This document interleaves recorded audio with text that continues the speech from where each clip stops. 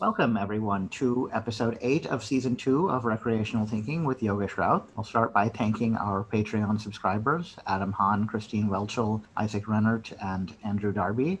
To anyone listening, your name could go here if you sign up on Patreon, patreon.com/recreationalthinking. Our guests today are Daniel Cohen, Eugene Hung, and Lindsay Goldstein.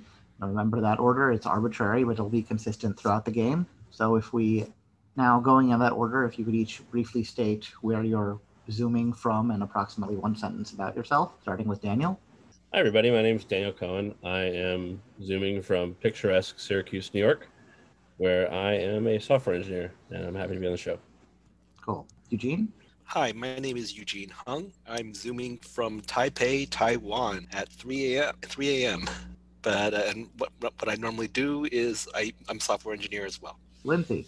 Hi, I'm Lindsay Goldstein. I am zooming from Chicago, Illinois, and I am a children's librarian. Nice. I know Daniel was originally supposed to be on last season and had some health issues, so I'm glad he's able to make it now. And it's very nice to be here. All right, so this game is in 4 rounds, 1 individual, 3 specialists. The first round, the one we have now, I call the 3 R's round. It often consists of me reducing, reusing, and recycling prior material. These questions, I used to call them a warm-up, then people complained that made them sound like they would be easy. They mostly won't be. It's more of kind of a throwing you in at the deep end type warm-up. But these will be worth 1/10 of a point as tiebreakers at the end if necessary. So for this round only, you'll answer as individuals. So if the first person the question is directed at misses, it'll go to the second, then the third if the first 2 miss. So the further back you are, the less of a direct shot you have, but the more time you have to think and more potential answers could be taken off the table for you. And we'll rotate, so each of you gets to answer 3 questions in first position, 3 in second position, 3 in third position. Then the rules will change, and I will explain the rules for the next 3 rounds after this one. And just a general reminder, the content of the podcast is you talking through your thinking process. So don't internalize your thinking. Go ahead and share, interesting connections or anything that occurs to you, but you don't need to talk just for the sake of talking. And we will begin with Daniel in first position on the first question. This is very long, but as I said, I will copy and paste it into the chat. In 1938, the Academy Award for Best Short Subject One Reel, basically the ancestor of today's live-action short film category, went to The Private Life of the Gannets, a wildlife documentary produced by Alexander Korda, who titled it to parallel his earlier film, The Private Life of Henry VIII, and directed by what man? An evolutionary biologist and leading figure in the so-called modern synthesis, the putting together the theories of Darwin and Mendel, basically. This polymath also helped found the World Wildlife Fund, served as the first Director General of UNESCO, and at various times led the Zoological Society of London, the British Ethical Union, and, though we don't like to talk about it nowadays, the British Eugenics Society. Despite all that, he remains less famous today than his novelist brother.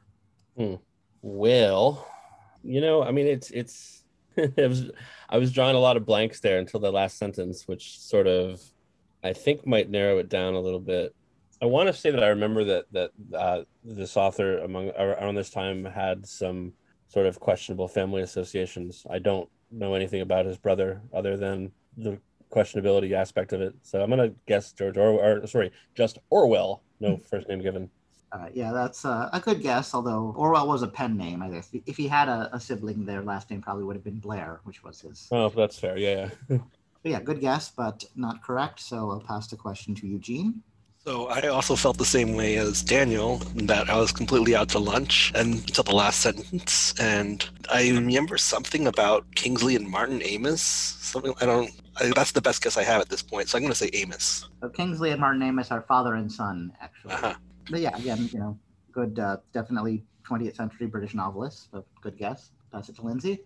I'm trying to think of novelists from that era who may have kind of subtly displayed these kinds of associations or themes similar to maybe what his brother was working on in their novels.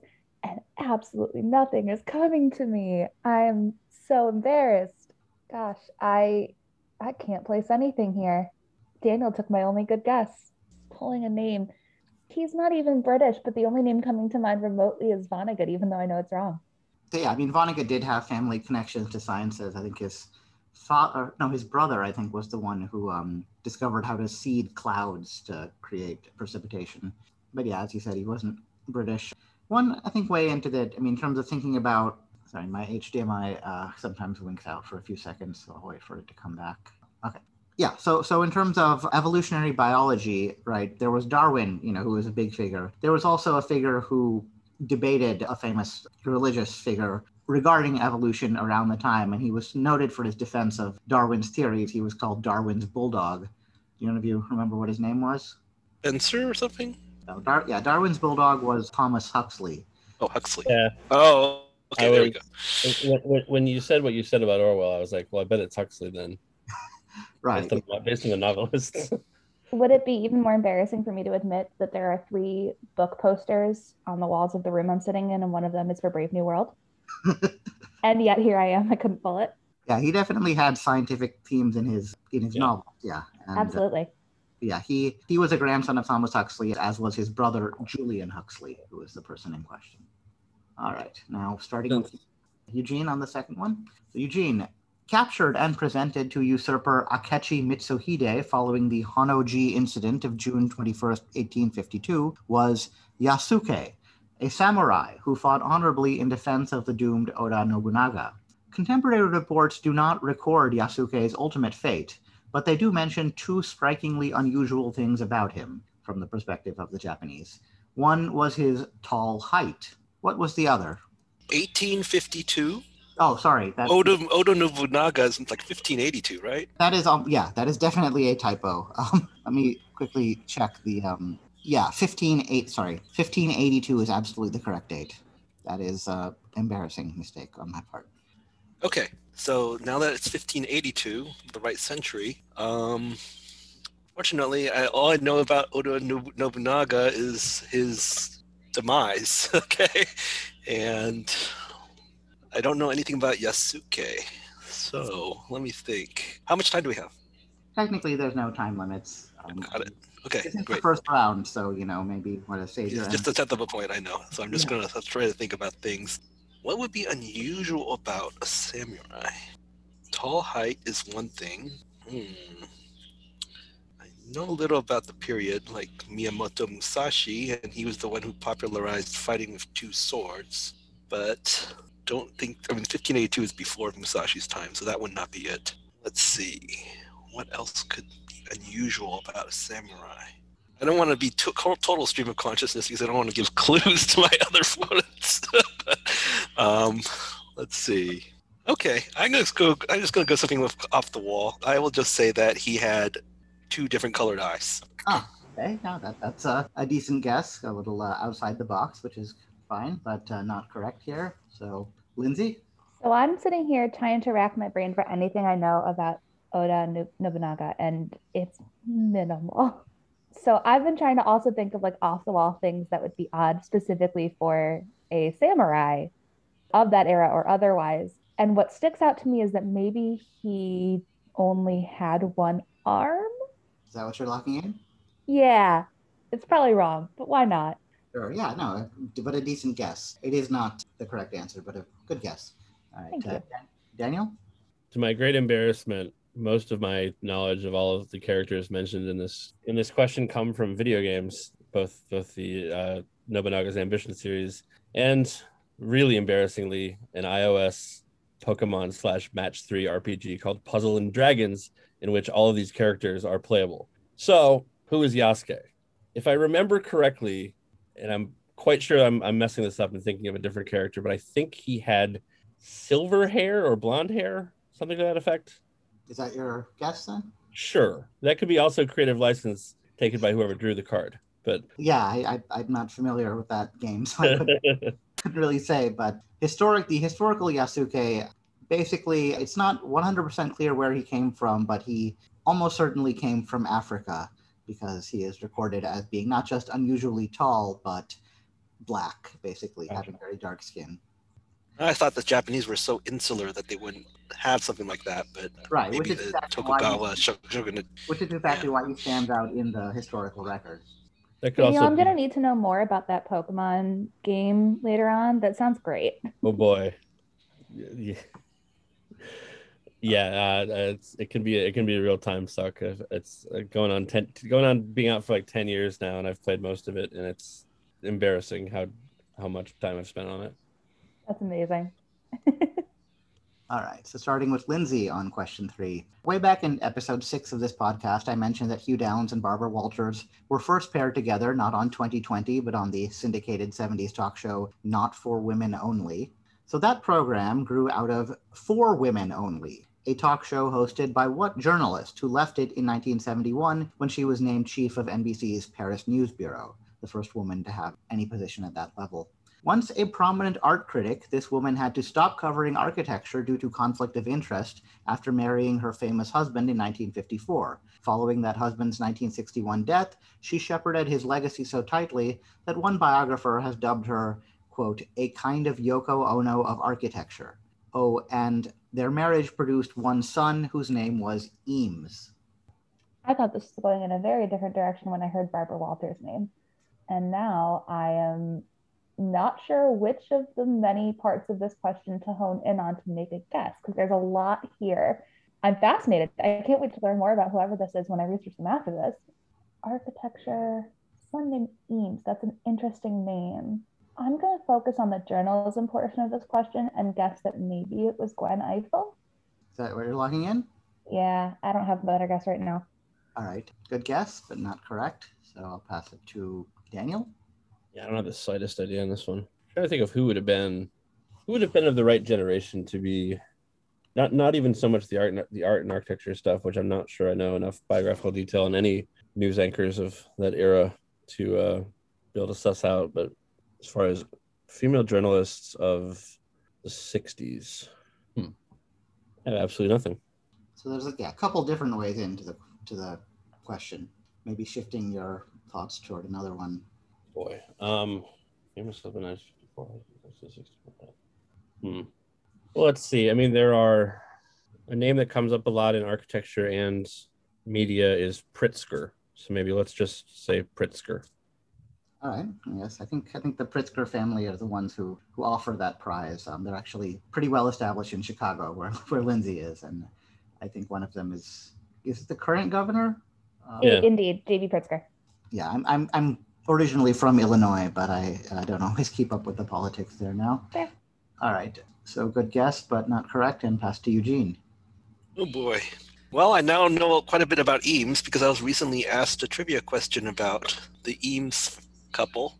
I know that Charles and Ray Eames were the architects who made that chair, and unfortunately, I don't think that helps me with this question. Yeah, Ray is a woman. That's the interesting thing I learned about her. Let's see.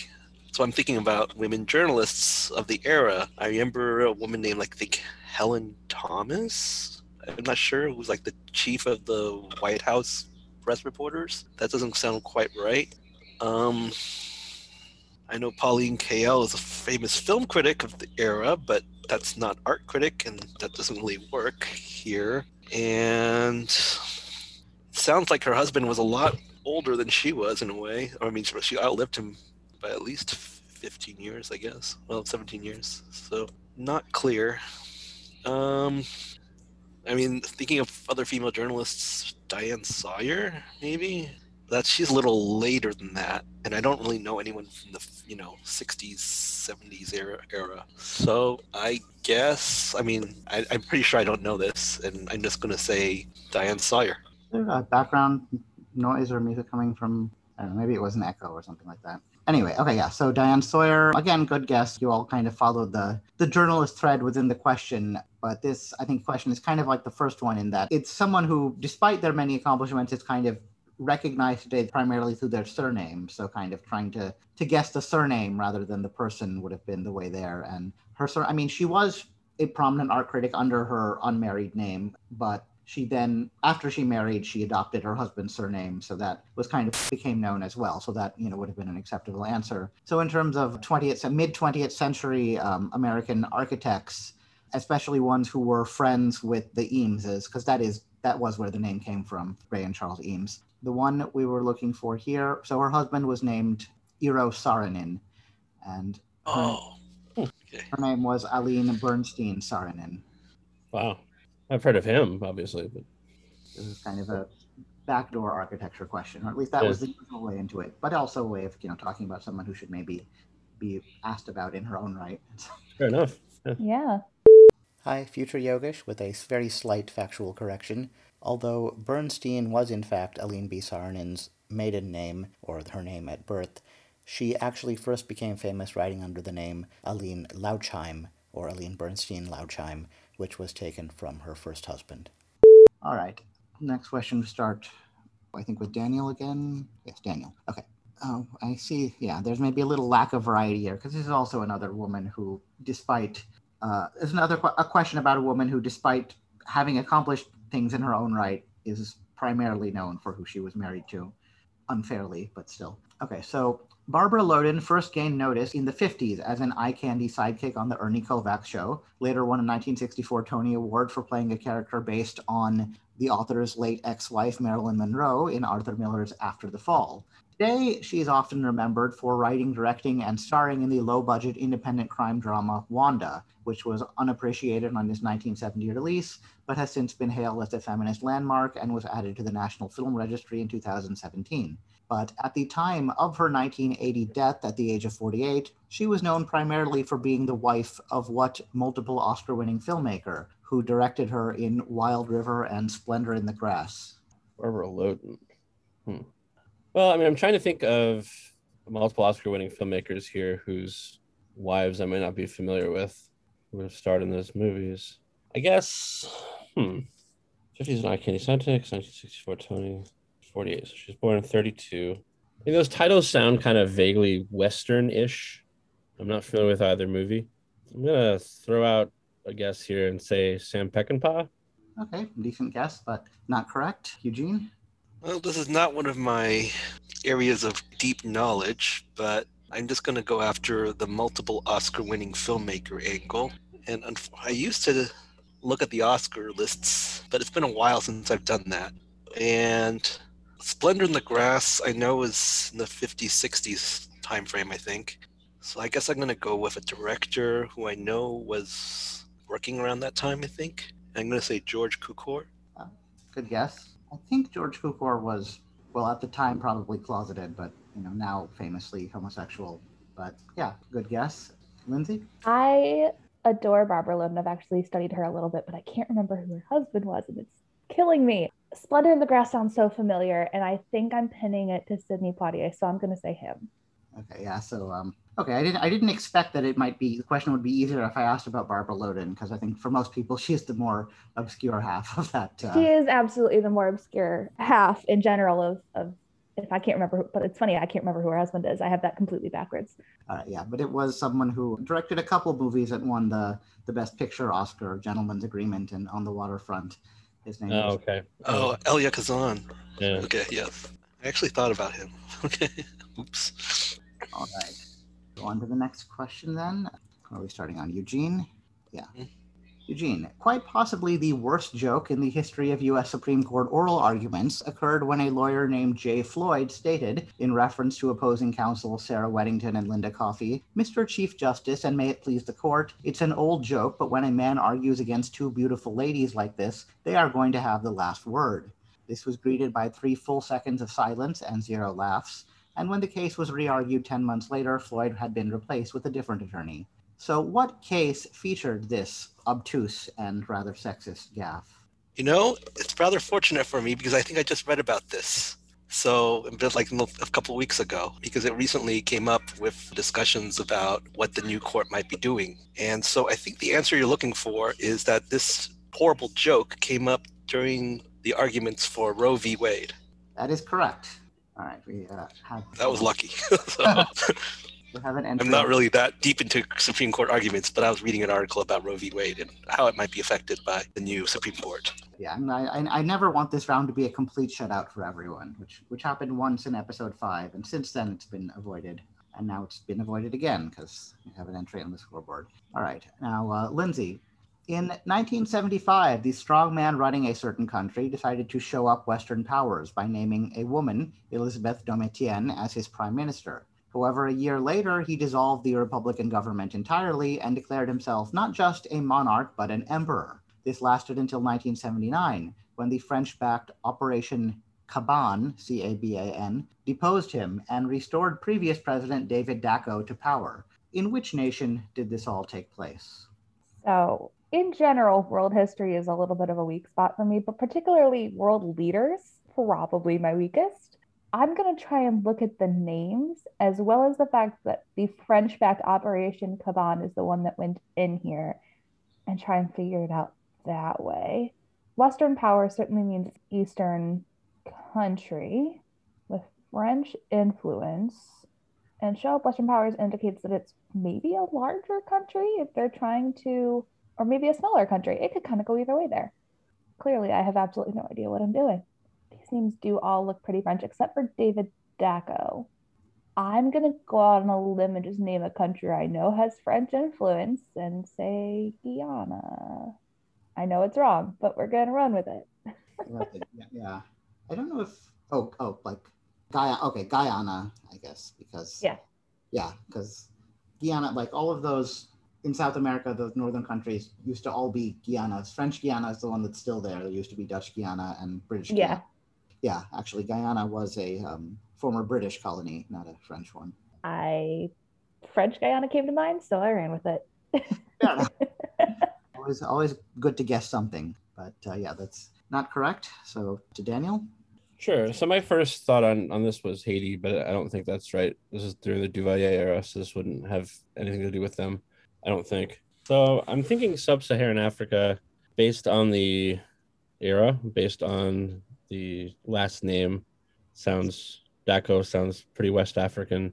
And in terms of countries, although they've got a pretty significant history of recent democratic rule, I'm not convinced that they always did post-colonialism. So I'm going to guess Senegal. Good guess. I think that was another era. Would have been run by what's it, Senghor? Yeah. Was an answer in a previous episode. But decent guess. Eugene? I see. Elizabeth Domitian really rings a bell, but I cannot remember when I read about her. I was recently diving into the history of Chile because I was curious more about Michelle Bachelet. I forget her name, how to pronounce her name, but I don't think it was Chile, but I'm not sure. Anyway, it doesn't really make sense with French. So I like where Daniel was going with Africa. And the only thing, from a accessibility point of view, I find it very curious that he not only named himself just a monarch, but an emperor. So, I know Idi Amin called himself like the last king of Scotland at one point. And, that's like the best guess I have at this point, I think. So I'm just going to go with Uganda. Uganda also a former British colony, I believe. Yeah. But yeah, definitely, Daniel's thing of going for sub-Saharan Africa was the right track and looking at former French colonies there. The interesting thing about him naming himself an emperor was that it required a change in the name of the country itself, right? Because from 1976 to 1979, it was known as the Central African Empire, but of course we know it as the Central African Republic. There we go. I had a similar thought about Upper Volta in Burkina Faso, but that was later. Yeah, the dictator's name was Bokassa. He called himself Emperor Bokassa the First. Makes sense. All right, last cycle of these, so one more with each of you in first position, starting with Daniel in first position now. What Norwegian-born entrepreneur who emigrated to the U.S. with his family as a child developed a namesake outboard motor brand in the early 20th century? The brand was quietly discontinued by Bombardier, its current owner, in 2020, but his name lives on through the Dragonfly, who owns the fastest boat in Devil's Bayou in the 1977 Disney classic, The Rescuers. I can only name one brand of outboard motor. So what I don't know is whether or not that's the dude's last name. But the one brand of outboard motor I can name is Evinrude. So I'm going to say that. Evinrude, yes, that was his surname and also the name of the Dragonfly in The Rescuers. Very good. And it sounds Norwegian, so it makes sense. Yeah, exactly. All right, Eugene. The main transit hub in downtown Tucson, Arizona, is named for the paternal grandfather of what singer who shot to worldwide fame in the 1970s? Not to be outdone, this woman's maternal grandfather held over 700 patents and grew rich off of inventing the rubber ice cube tray. The rubber ice cube tray. Huh. Okay, the main transit. I've never been to Tucson, and that's spelled incorrectly, but think. So, Yeah, I think it is. but I guess it doesn't matter for the podcast. So It's not as consequential a typo as the other one was. yes, maternal grandfather of what singer who shot to? Okay, well. As anyone who looks at my Learned League stats knows, I am completely hopeless when it comes to popular music. So, 1970s. Well, I have certain singer on the brain from today, but that's probably not going to be the right one. Let's see. Not to be outdone, this. Oh yeah, it was Olivia Newton-John, obviously, but that one's yeah. Let's see. Who else is in the 70s? Maternal grandfather held over 700 patents, grew rich off inventing. All right, Arizonans. Anything I know about Arizonans? Not really. Okay, so worldwide fame. All right, I have nothing better to go on. I'm just going to say Olivia Newton-John. As covered in the episode I'm actually currently editing, Olivia Newton-John's grandfather was father of quantum physics, Max Born. So she definitely had famous forebears, but she's not the answer to this question. So, Lindsay?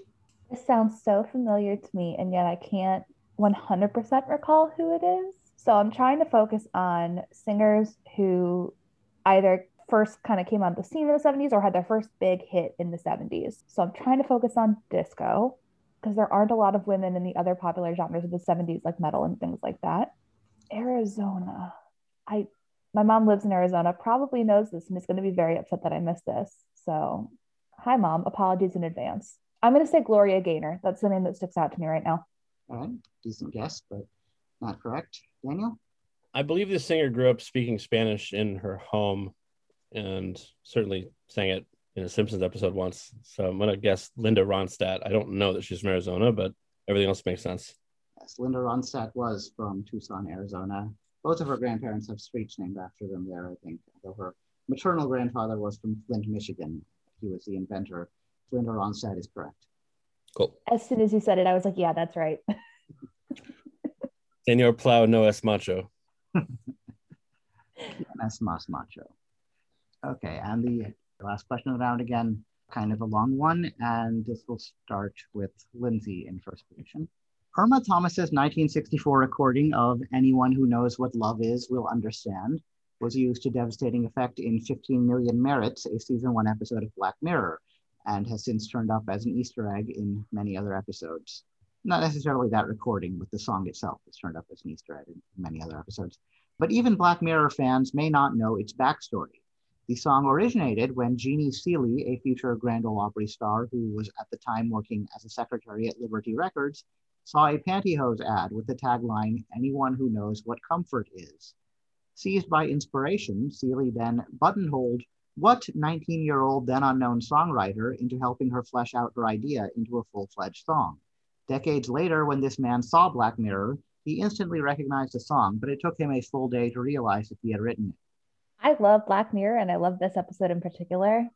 And so I immediately, I'm trying very hard not to sing the song out loud right now for copyright purposes, of course.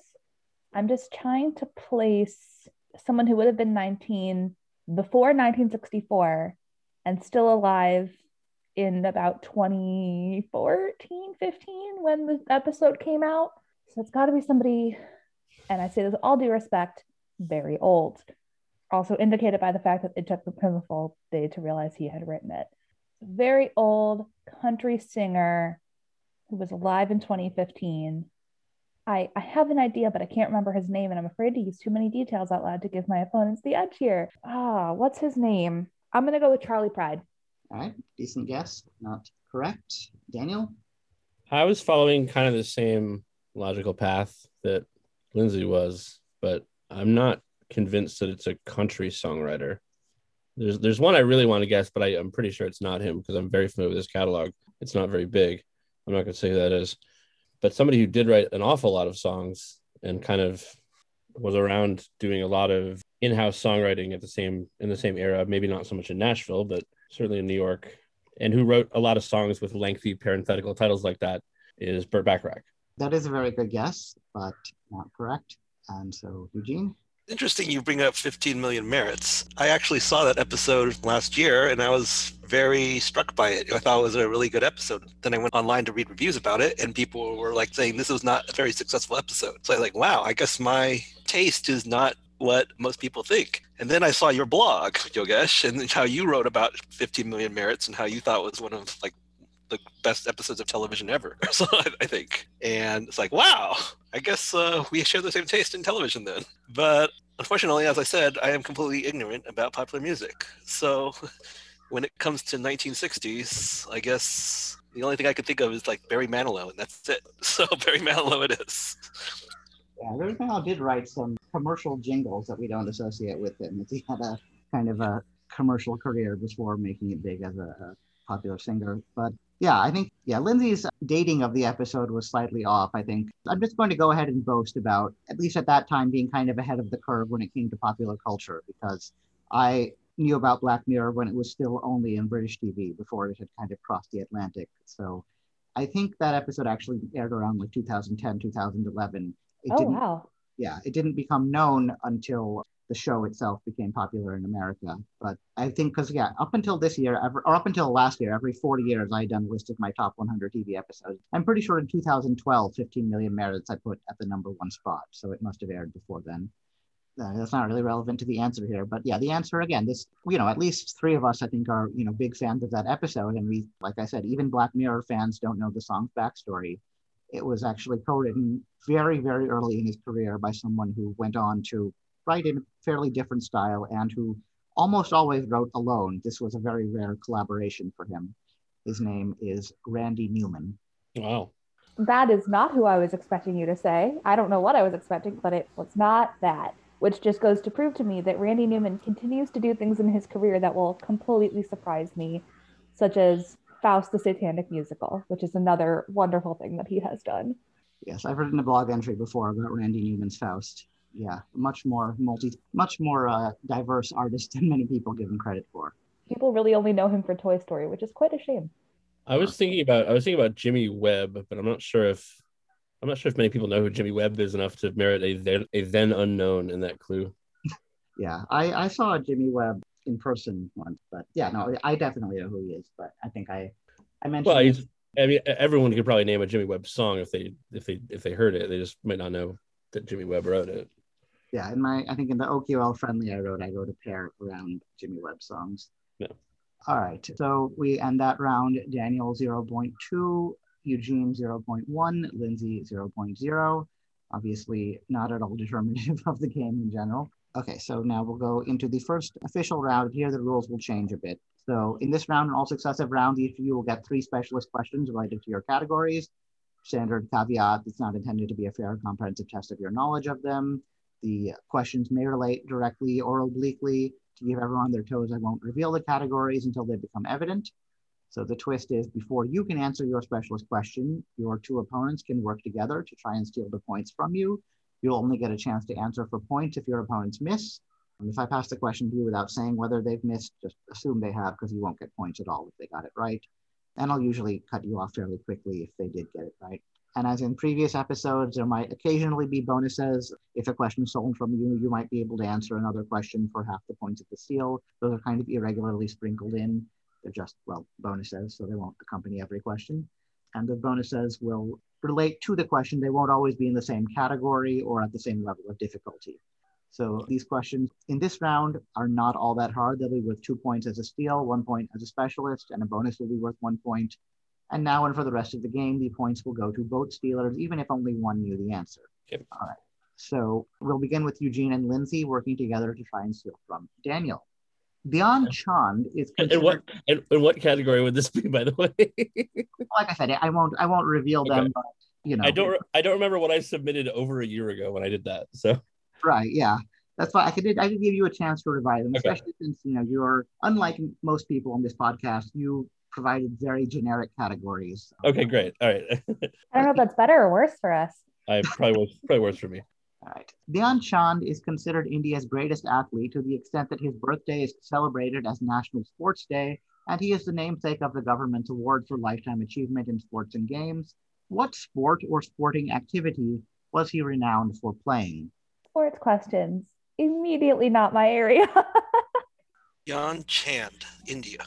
Okay. So my instinct was cricket, but I also know that cricket is fairly recent to India, I think. No, that's Pakistan. My instinct is cricket, but I also don't know if my sports instinct is at all trustworthy. The thing is, like, India's greatest athlete, right? I mean, I know some Indian cricketers, and I've never heard of Dhyan Chand. Like, Fair. Sachin Tendulkar, I think, is one of the most famous. So, I mean, I'm not going to go to the mat on that. Like, he could very well be like the most famous cricketer in Indian history, but I would like to think that I would have heard of the greatest cricketer of all time. And I think it's Sachin Tendulkar. So, if cricket is something you remotely follow, I follow it zero. My exposure to cricket is just watching British quiz shows. So, and even that is, I don't retain it. So I would trust you that it's probably not cricket. Trying to think of what it could be then. Well, what are great Indian sports? Is Jai Alai from there, or? Highlight or Jayalai, I can never remember how to pronounce it. I don't know. I've never heard it pronounced. I think it's Highlight. Highlight. Okay, Highlight. It Is that might be Indian? I don't know. I barely know American sports, so I'm not a very good teammate for this, and I apologize.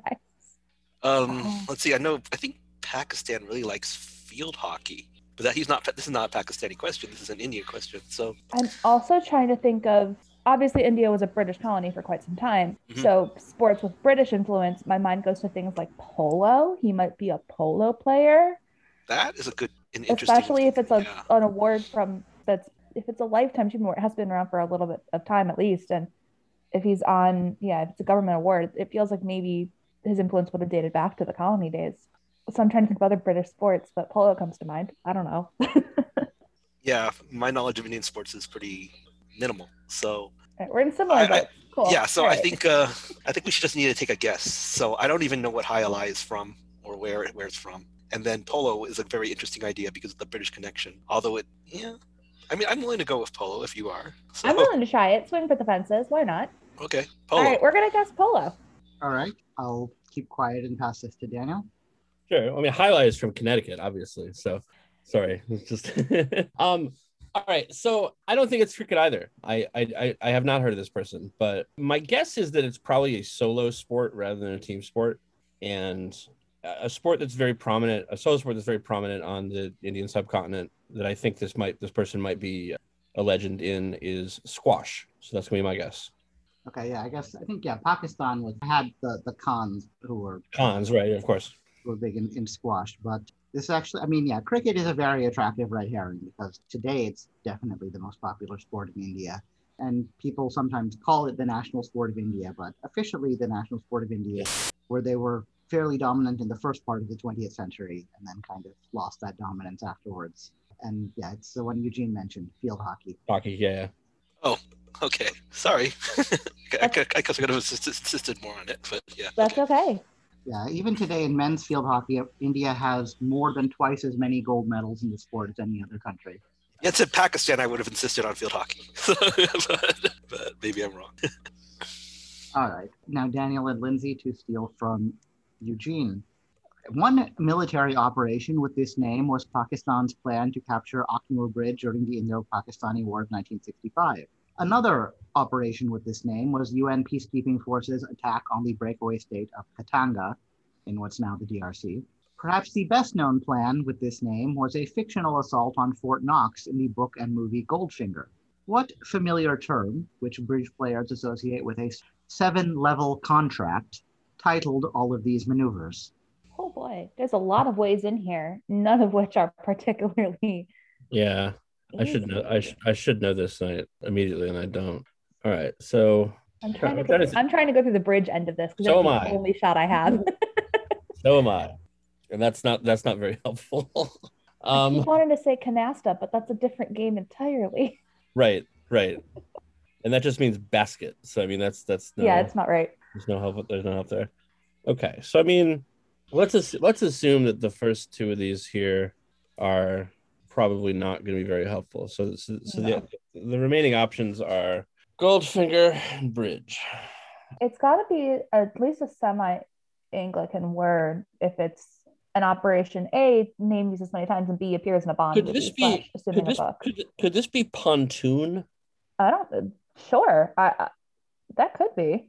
Because that is Pontoon is at least a card game. I'm not sure if it's a bridge term. Obviously, there's a connection to the boat bridge type of thing, pontoon Yeah. bridge type of bridge. That's all I got. I have nothing, so I am willing to go down with the idea of pontoon if you think that might be right.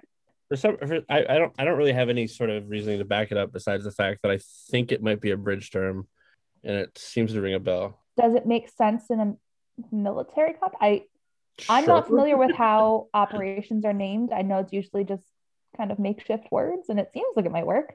That's I don't think there's necessarily any rhyme or reason to it. I'm completely open to a better suggestion on that one. I don't know that I have one is the problem. Right. I'll go with it. Sure. Right. We'll say pontoon. All right. Well, that's definitely a term associated with bridges. I don't know if it's a term associated with Bridge, the card game. It very well could be because the vocabulary is incredibly large in that game. Right. All right. I'll pass to Eugene. All right. I actually happen to have read the book Goldfinger, and so I know this very well. And so this is actually more commonly known from people who follow baseball and tennis. The term is Operation Grand Slam. So Grand Slam is the familiar term. Yeah. Mm. It's also heard in baseball, tennis, and breakfast food, and many other contexts. In fact, yes. In fact, the origin of the term comes from contract bridge. Oh, interesting. I didn't know Yes. It was basically it describes the most points you can score on offense in bridge. So that's when they borrowed it for baseball. The most points you can score on offense in baseball is to hit a home run with the bases loaded. So that's where it came from. that. Makes sense. Oh. All right, Eugene and Daniel now to steal from Lindsay. In a popular YA book series, Nick Maxwell, Mona Vanderwall, and the identical twin sister of Courtney De Laurentiis were all at various times referred to by what letter? Well, we got a 26-1 shot. Okay, so I actually have a guess as to what the series is, but I don't think it's very helpful. I think this is the Pretty Little Liars series, if I'm not mistaken. I know my children's lit from when I was growing up, but not in current times. Yeah, this is like Yes. torrid teen romance, 21st century sexy YA. Referred to by what They letter? obviously made a TV show out of it, and I believe it was books beforehand. And if I'm remembering correctly, a show which I never watched, and a book which I never read. The titular liar or something was referred to by one letter, which doesn't actually help us out very much at all. But I'm just pretty much trying to jog my own imagination here. So, what could it be? I'm guessing it's probably. That's fine. Eugene's muted. Eugene's muted, so now it's just me talking to myself. All right. Let's see. I think she's off break now. So Okay, cool. I can, okay, yes, okay. So if my intuition is correct, we're talking about again a book I've never read, made a TV show I've never seen, but there's some sort of subterfuge and lying going on. What would be a good one-letter nickname for a Pretty Little Liar? X? Yeah, I mean that's the obvious answer, right? Like, Yes. and I'm pretty sure it's not going to be just that. I know. You just asked for the obvious answer. So. Right? No. Yeah, identical twin sister. Yeah. Why didn't we get the name of the identical twin sister? By the way, that's very interesting. That's probably the clue, actually. That's definitely the clue. So what could it be? I mean, if there's What would you name as an identical twin to a person named Courtney? Well, I mean, the Kardashians have told us nothing. It'd be Kim, right? K? Maybe K? Why not K? Because then it could be her name could just be Kay De Laurentiis, like Kaye or something. Well, just the letter K, right? And then and then the dumbest logic I've ever come up with. I know it's the dumbest logic. I mean, but let's look at the other names like Nick Maxwell, Mona Vanderwall. Does that make sense with a K? Like are Vanderwall bonds? I forgot most of my high school chemistry. Do you remember anything about Vanderwall bonds? Like, are they like K bonds or something like that? Or, I don't know. I don't know. So I'm just trying to. That sounds a little bit too involved for a torrid YA series.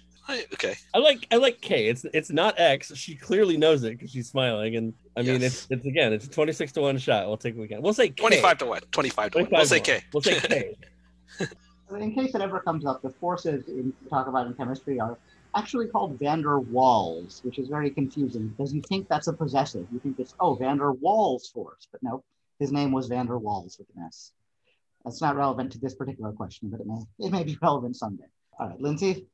I never thought I'd be discussing Pretty Little Liars and chemistry in the same conversation, but here we are, and I love it very much. Of note, Yogesh, I think, was also laughing and smiling, which is covering his mouth the entire time. But this is the Pretty Little Liars series. You are correct about that. It was one of the first, after Gossip Girl took off, Pretty Little Liars took that kind of torrid YA, like rich kids who do whatever they want, and also added in some very fun murder. Great. We love that. And took off into a very popular multi-season TV series that has also set the pace for that kind of series on a lot of different networks now. Courtney DeLaurentis' twin sister is named Allison, and she is presumed dead in the first few books of the series. At least in the TV series, she's revealed to be alive. But after she dies, her friends are haunted by somebody named A. We would have gotten there eventually. I get very few opportunities to wax poetic about torrid YA series, so I'm going to take that chance. I think I deserve a fractional point for knowing that much about something without ever having, never having read or seen it and be able to know that much. I'm amazed that you got to Pretty Little Liars off of 3 names, one of which I don't think actually appears in the TV series. I must have read a synopsis or something years ago because I only knew that there was like a single letter named character of some sort, mysterious figure involved in that somehow, but I never watched it. No, there are so many of them in the TV show. They are often referred to as the A Team. Yeah, I love YA Lit. Different nicknames for them: Uber A, AD. Yeah, it is an interesting kind of valley to fall into. Have just enough knowledge to know what series it is, but not quite enough to know one of the trademarks of the show, which was that mysterious A. Don't get me wrong, I'm glad I'm right. I mean, if we'd been talking about a completely different series, I would have just sounded like an idiot there. So, well, you could also kind of deduce from knowing me, because the very first 1DS I wrote in Learning League was about Pretty Little Liars. Yeah.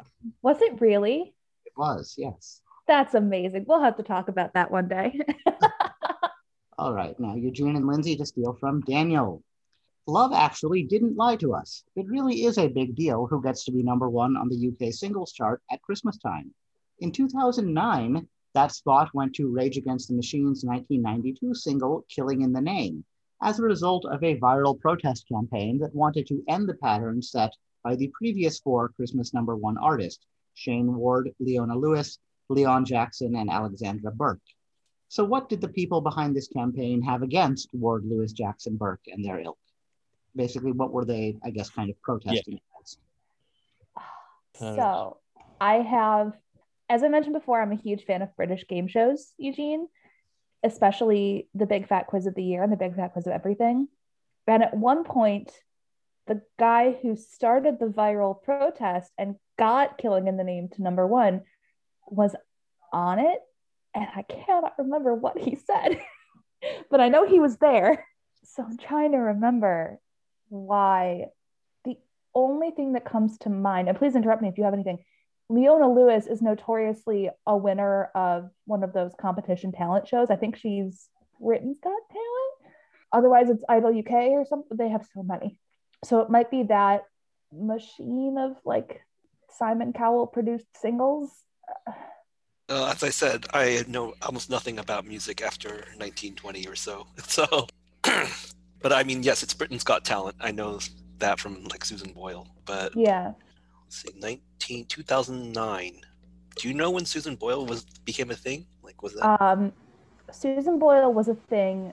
Oh man, I used to have the exact year. I think it's around 2008, 2009-ish. She didn't actually win. She came in. Yes, she came in second. I know Leona Lewis won in 2008 because I remember when Bleeding Love, her big hit, was a thing in both the US and the UK.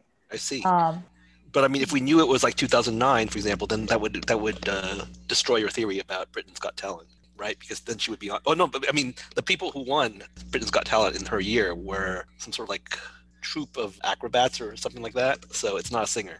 That's true. But I mean, it could just be that they were sick of talent show winners getting their songs to #1, and so they just went against us no matter who won. Sure. I mean, it's a reasonable guess. So it is. I'm also just trying to think. I believe, if I'm not mistaken, the reason that it was Killing in the Name was just because they really liked the song. There's no significance there, or other than like it being a protest song, them being a big protest band. Sure. I'm trying to find a more specific connection here, other than like they've all won major talent television competitions. Like the American Idol type competitions. Yeah, exactly. Right? Basically, amateurs who are trying to get their big shot. So that I think is a very reasonable guess. I mean, Do you want to go with it? I mean, I have no other guess possible because I don't really know much about popular music. I'm sorry. So, Right. If you want to keep thinking, you're welcome to go ahead. I don't think I'm going to come up with anything better. I think I'm going to be stuck on that for a while. So I guess, yeah, we'll say that they were all previous talent competition television winners in the UK. Yeah, so before, like, kind of when I set this question, I kind of wanted it to be slightly open-ended, which meant I had to kind of make a call about what level of specificity I would look for. So I put some thought into it, and then I decided this is a first round. The questions aren't worth that many points. I won't look for that much, that high a level of specificity. So the actual show that they were all linked by is called X Factor. Oh, they're X Factor winners. Okay. Yeah, but I won't require you to say that. I'll accept the answer that you gave. Oh, we got Steel. Woo! Way to go, Lindsay. Come on. But I will give Daniel a bonus. So speaking of the UK Christmas number ones, God. The last three Christmas number ones have all been by the same artist, YouTuber Mark Ian Hoyle, better known as Lad Baby. His hit singles have all been spoofs of classic rock songs, We Built This City, I Love Rock and Roll, and Don't Stop Believin', with the lyrics changed to be about what activity? It's the kind of thing where I get like 10 seconds into the video and I'm just like, nope. We'll go flatulence. Interesting guess. Possibly not unrelated to the answer, but not really related enough to get credit for it. But yeah, I think his song, had basically all been kind of changing the lyrics of popular classic rock songs. The first one, the expanded title was "We Built This City on Sausage Rolls." Yeah. Dude. I love sausage rolls and don't stop me eating instead of stop believing. I have heard of this guy. Yeah, so I think, I mean, again, not requiring too much specificity, I would have accepted pretty much anything eating related, even if you didn't mention the sausages. But yeah, I want to know if he's got to deal with Greg's because they're the sausage roll guys. That's fantastic. It's entirely possible. I think he's been donating the proceeds to something hunger related. Maybe I didn't really look into that. All right, next question: Daniel and Lindsay to steal from Eugene. Not sure where he paused for a moment. Do we want to pause and wait? Yeah, that's okay. Yeah, that's actually a very picturesque thing to point the camera at. Yeah, it's a nice little setup. Yeah. Eat a pretzel. Hello again. All right, we were waiting for your turn. Well, that was a very nice background that the camera was pointed at while you were. What was the background? Okay. Aesthetically pleasing. Oh, I see. A painting. Okay. Yes. And now we'll continue. Okay, so Daniel and Lindsay to steal from Eugene. Born in late 18th century Poland to a father of Black African descent, George Bridgetower was a virtuoso violinist who so impressed Ludwig van Beethoven that Beethoven originally dedicated his Violin Sonata number 9 in A major, opus 47, as and this is a direct quote from Beethoven, mulatto sonata composed for the mulatto Bridgetower, end quote. But shortly after Bridgetower premiered the piece, the two had a falling out, and Beethoven withdrew the dedication. To whom did he instead end up dedicating his composition? I'm decent with symphony names, but not sonatas. My instinct is to go Whistler on this and say his mom, but I have no reason to back that up. I also wouldn't be surprised based on what I know of Beethoven if it was himself. Well, okay. What who else could it be though based on the clues we've been given here, which there isn't too much, right? Like we've got aren't a lot. That's the thing. It's a lot about Bridgetower. We've got could it be another Polish figure from that era? Could it be like Kazimierz Pulaski or something? I didn't know people knew Kazimierz Pulaski outside of like Poland and Illinois, but we have a town sure, called, we have a town called Pulaski here, but it's pronounced Pulaski. Thank you, because we're dumb. Okay. This is completely true, by the way. Pulaski, New York. I don't know. I'd be down for that. Why not? The only objection I have to that is that. So the only objection I have is that, and I think I'm lacking a little bit here. I apologize. The only objection I have is that we love Casimir Pulaski here in Illinois, like an unreasonable amount. Like we give him his own day where kids don't have to go to school. Like that's how much we love him. It's very unsettling and weird. And I feel like if there was a Pulaski symphony, I would know it. That's my bad logic as to why it might not be.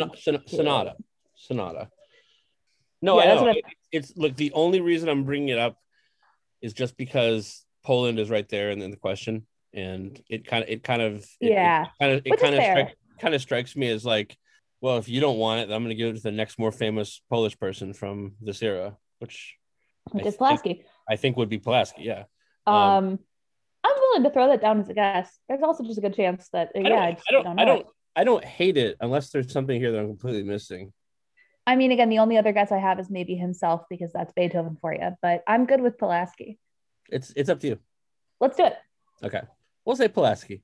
Yeah, Illinois school children don't know anything about Pulaski, but they have positive associations with his name because they get a day off from school. They're getting better at teaching us about him, but it's still not where it should be. Fair enough. All right, Eugene?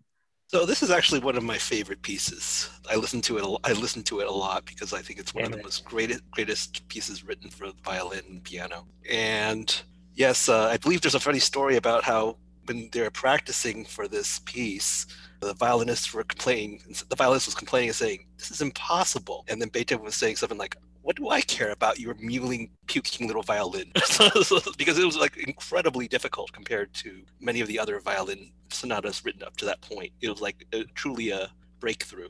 And so this is the Kreutzer Sonata, and I believe he must have, I'm not 100% on this, but I believe he dedicated it to Kreutzer. So in fact, the Kreutzer Sonata is actually referred to in a piece by Leo Tolstoy, I believe. It's a famous story called the Kreutzer Sonata about this piece. So I'm going to go with Kreutzer. Yeah, and that is correct. Yeah, and all predictions. Very good. Yeah, I don't think Kreutzer ever actually played it because, well, I think according to Wikipedia, it had already been played by Bridgetower, but probably because it was too difficult for him. It was very, very difficult compared to the other stuff. You listen to violin sonatas number 1 through 8, and they're much simpler. Violin sonata number 9 is like, whoa. Yeah, he probably was, specifically writing it for Bridgetower, so he wrote it to match what he knew Bridgetower's talents to be. Which again, I mean, a lot of people don't realize that, one of the first great violin players was Black. Eugene and Daniel to steal from Lindsay.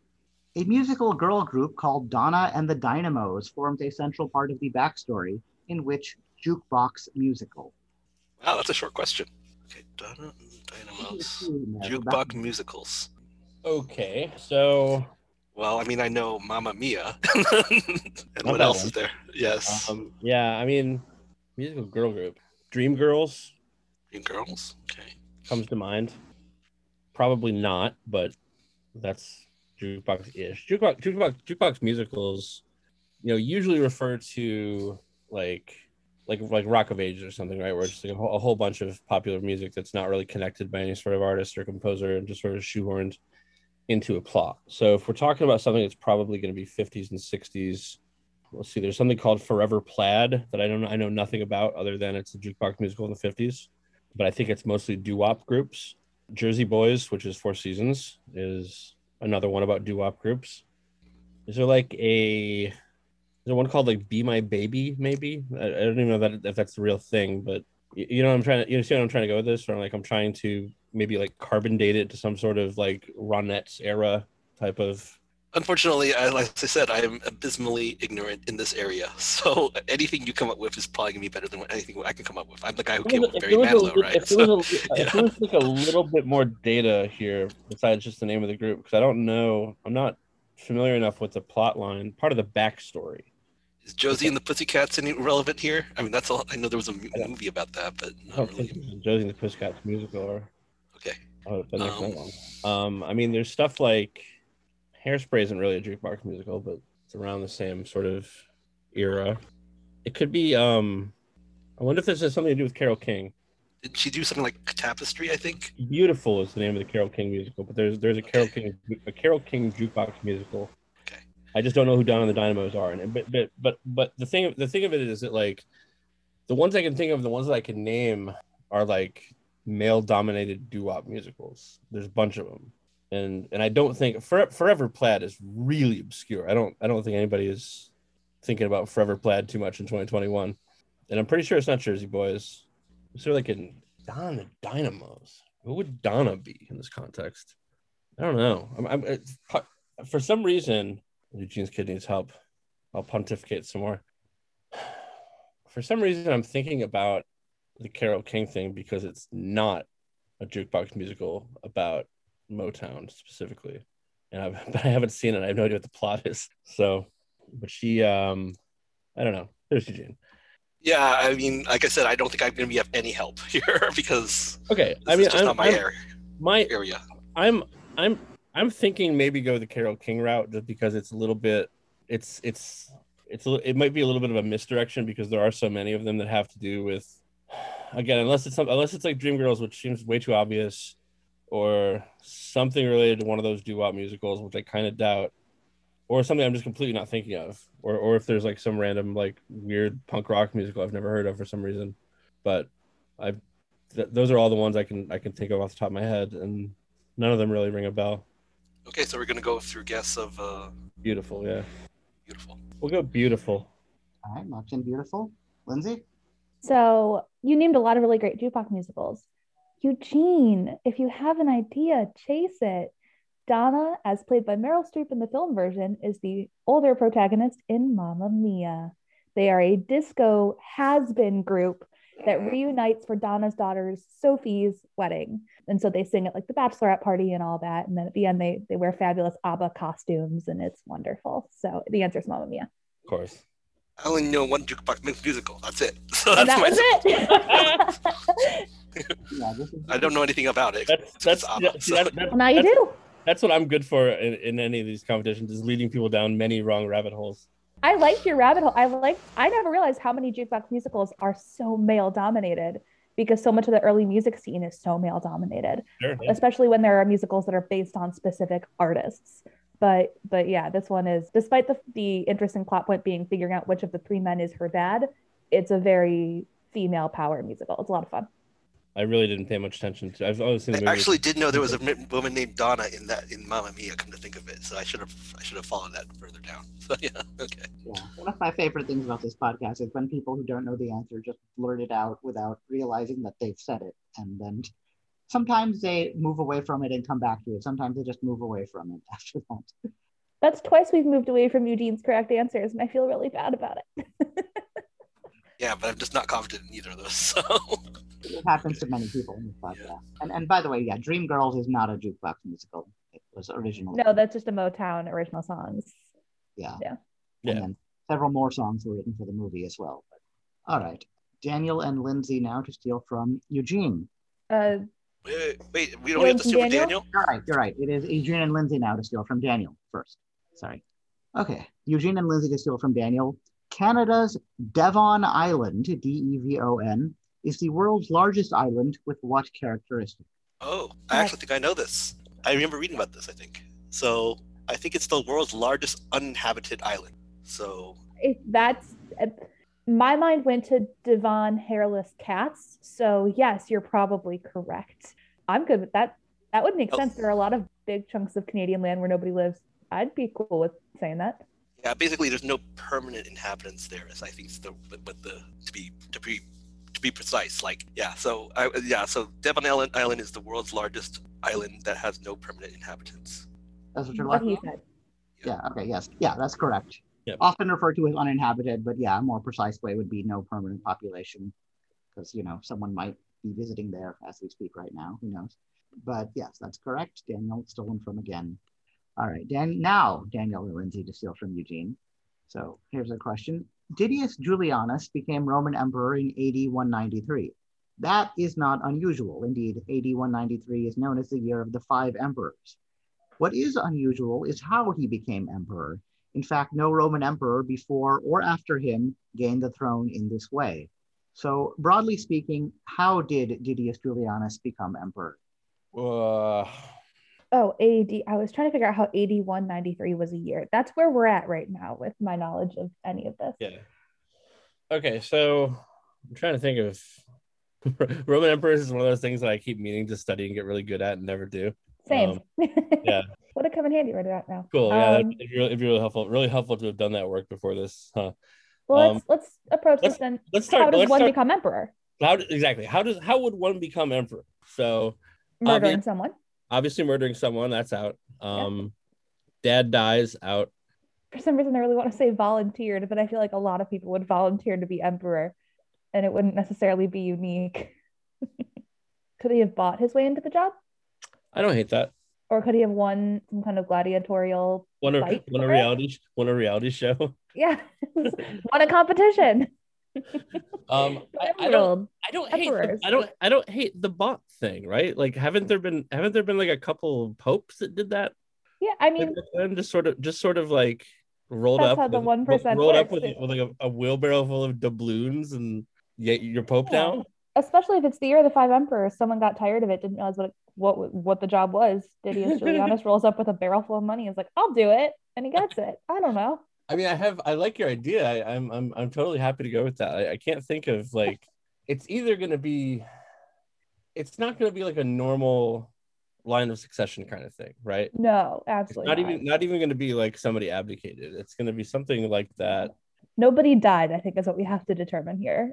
I think that's fair to say. Anyway. It's fair to say that nobody died, right? Because there would be some sort of lineal transition. Unfortunately, in ancient Rome, somebody dying and then someone else becoming emperor is very normal. Yeah. I like it. Let's go with it. All right. He bought his way into the position, or something similarly phrased. Yeah, I'm glad I put my hand over my face before you mentioned that, so I know my reaction didn't give anything away. And I think Eugene also did a pretty good job holding a poker face or a bridge face. But yeah, that is yes. absolutely correct. Yes. But the guy he succeeded did die. The Praetorian Guard killed him, and they were looking for someone else to sell the throne to. We were right. Nice. We were right. You were correct. Yeah. You were correct. You got the steal. Congratulations. I'll take it. All right, and yeah, this is Daniel's first point since the 3 hours round. So good to see him joining the rest of you on the scoreboard. And your bonus, Eugene. So basically, I mean, I'm pretty sure you know this based on what you just said, but who was the predecessor whose assassination set off the turmoil that led to 193 becoming the year of 5 emperors? Well, his immediate predecessor was Pertinax. He was, I believe, a Praetorian guardsman of some sort. And the guy Pertinax succeeded was Commodus, who we know from Gladiator. He's the guy who got strangled by some wrestler or something in his bath or something like that. And then they gave the throne to Pertinax, and he was just such a strict disciplinarian that they revolted under him and cut it off his head or something like that. And that's why they offered the throne to Didius Julianus. Yeah. So his predecessor was Pertinax. Yeah, that's all I was looking for.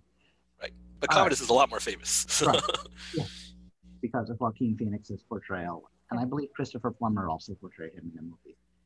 All right, and the final question of this round before they take a step up in difficulty, Eugene and Daniel to steal from Lindsay. Sleepwalkers was Stephen King's first original horror screenplay not based on any prior material. But for many viewers, its most memorable scene turned out to not contain any blood or gory special effects or indeed any horror at all. That scene in which a pretty female character innocently lip syncs and dances to the Contours' classic Do You Love Me while sweeping up at her job terrified no one, but did launch 1,000 crushes on which Twin Peaks actress? What's her name? Oh, that's horrible that I can't think of it. Who was the actor? Laura Flynn Boyle, right? That sound rings a bell. Twin Peaks? I don't know. Okay, so sorry, but who was the actor in Twin Peaks? Kyle MacLachlan. Kyle MacLachlan. Okay. Does that ring a bell? Kyle MacLachlan and Lara Flynn Boyle? Yeah. Okay. I mean, TV is also not a strong suit of mine either, so sorry. Was she in? I can't remember. If she's in Twin Peaks. I haven't seen it in 20 years. All I know is Laura Palmer. Right. And that's the name of a character, not the actress. And the wrong character. I mean, not the lead character, obviously. Just the murder. Likely be my wife's house. Do you think Laura Palmer might have gotten you to Lara Flynn Boyle, or I mean? Yeah, I mean, Lara Flynn Boyle is not Laura Palmer. Yeah, I know it's not Laura Palmer. I'm just saying, is that why you associate an actress with a name similar to Laura Palmer with Twin Peaks, or should we be going like, are there any other actress who might be a candidate to be Kyle MacLachlan's co-star? I'm trying to remember both. Okay, well, let's see. I'm trying to remember Sleepwalkers, which I Sleepwalkers. think I've seen. Oh man. Wait, why does a? Oh, okay, I see. No, he's basically saying that the Twin Peaks actress is the pretty female character who lip syncs and dances. Okay. I don't know. Launch 1,000. Hold on a second. Launch 1,000 crushes. That is terminology that is, from Christopher Helen- Marlowe, right? Helen, right. Helen something. Helen of Troy. Yes. Was this Right. the face that launched 1,000 ships and burnt the topless towers of Ilium? Well, right. But So I mean, I'm just wondering if that's a hint. So far, he hasn't been giving hints, but if this were like a that's a pretty big Combination. thing. But yeah, anyway, I mean, I can't think okay, of an actress. I mean, it's it's probably not then. I mean, I don't know Yogesh's style for question writing. So far, he hasn't been big on the hints. So, like, you guys were going after Pulaski, and the Polish was just complete, a red herring there. So, I mean, Right. it doesn't have to be that. So, but could it be something? Does the word Helen mean anything to you? Like Helen Hunt, Helen? Helena Bonham Carter, but it's not her. Yeah, no, it's obviously not her. Okay. Ugh. I don't know. Really. I think we're gonna have to go with you because I mean, if Lara Flynn Boyle's the best we got, but I mean, I don't know why it came to mind, but you want to go with it? Yeah. All right, we'll go Lara Flynn Boyle.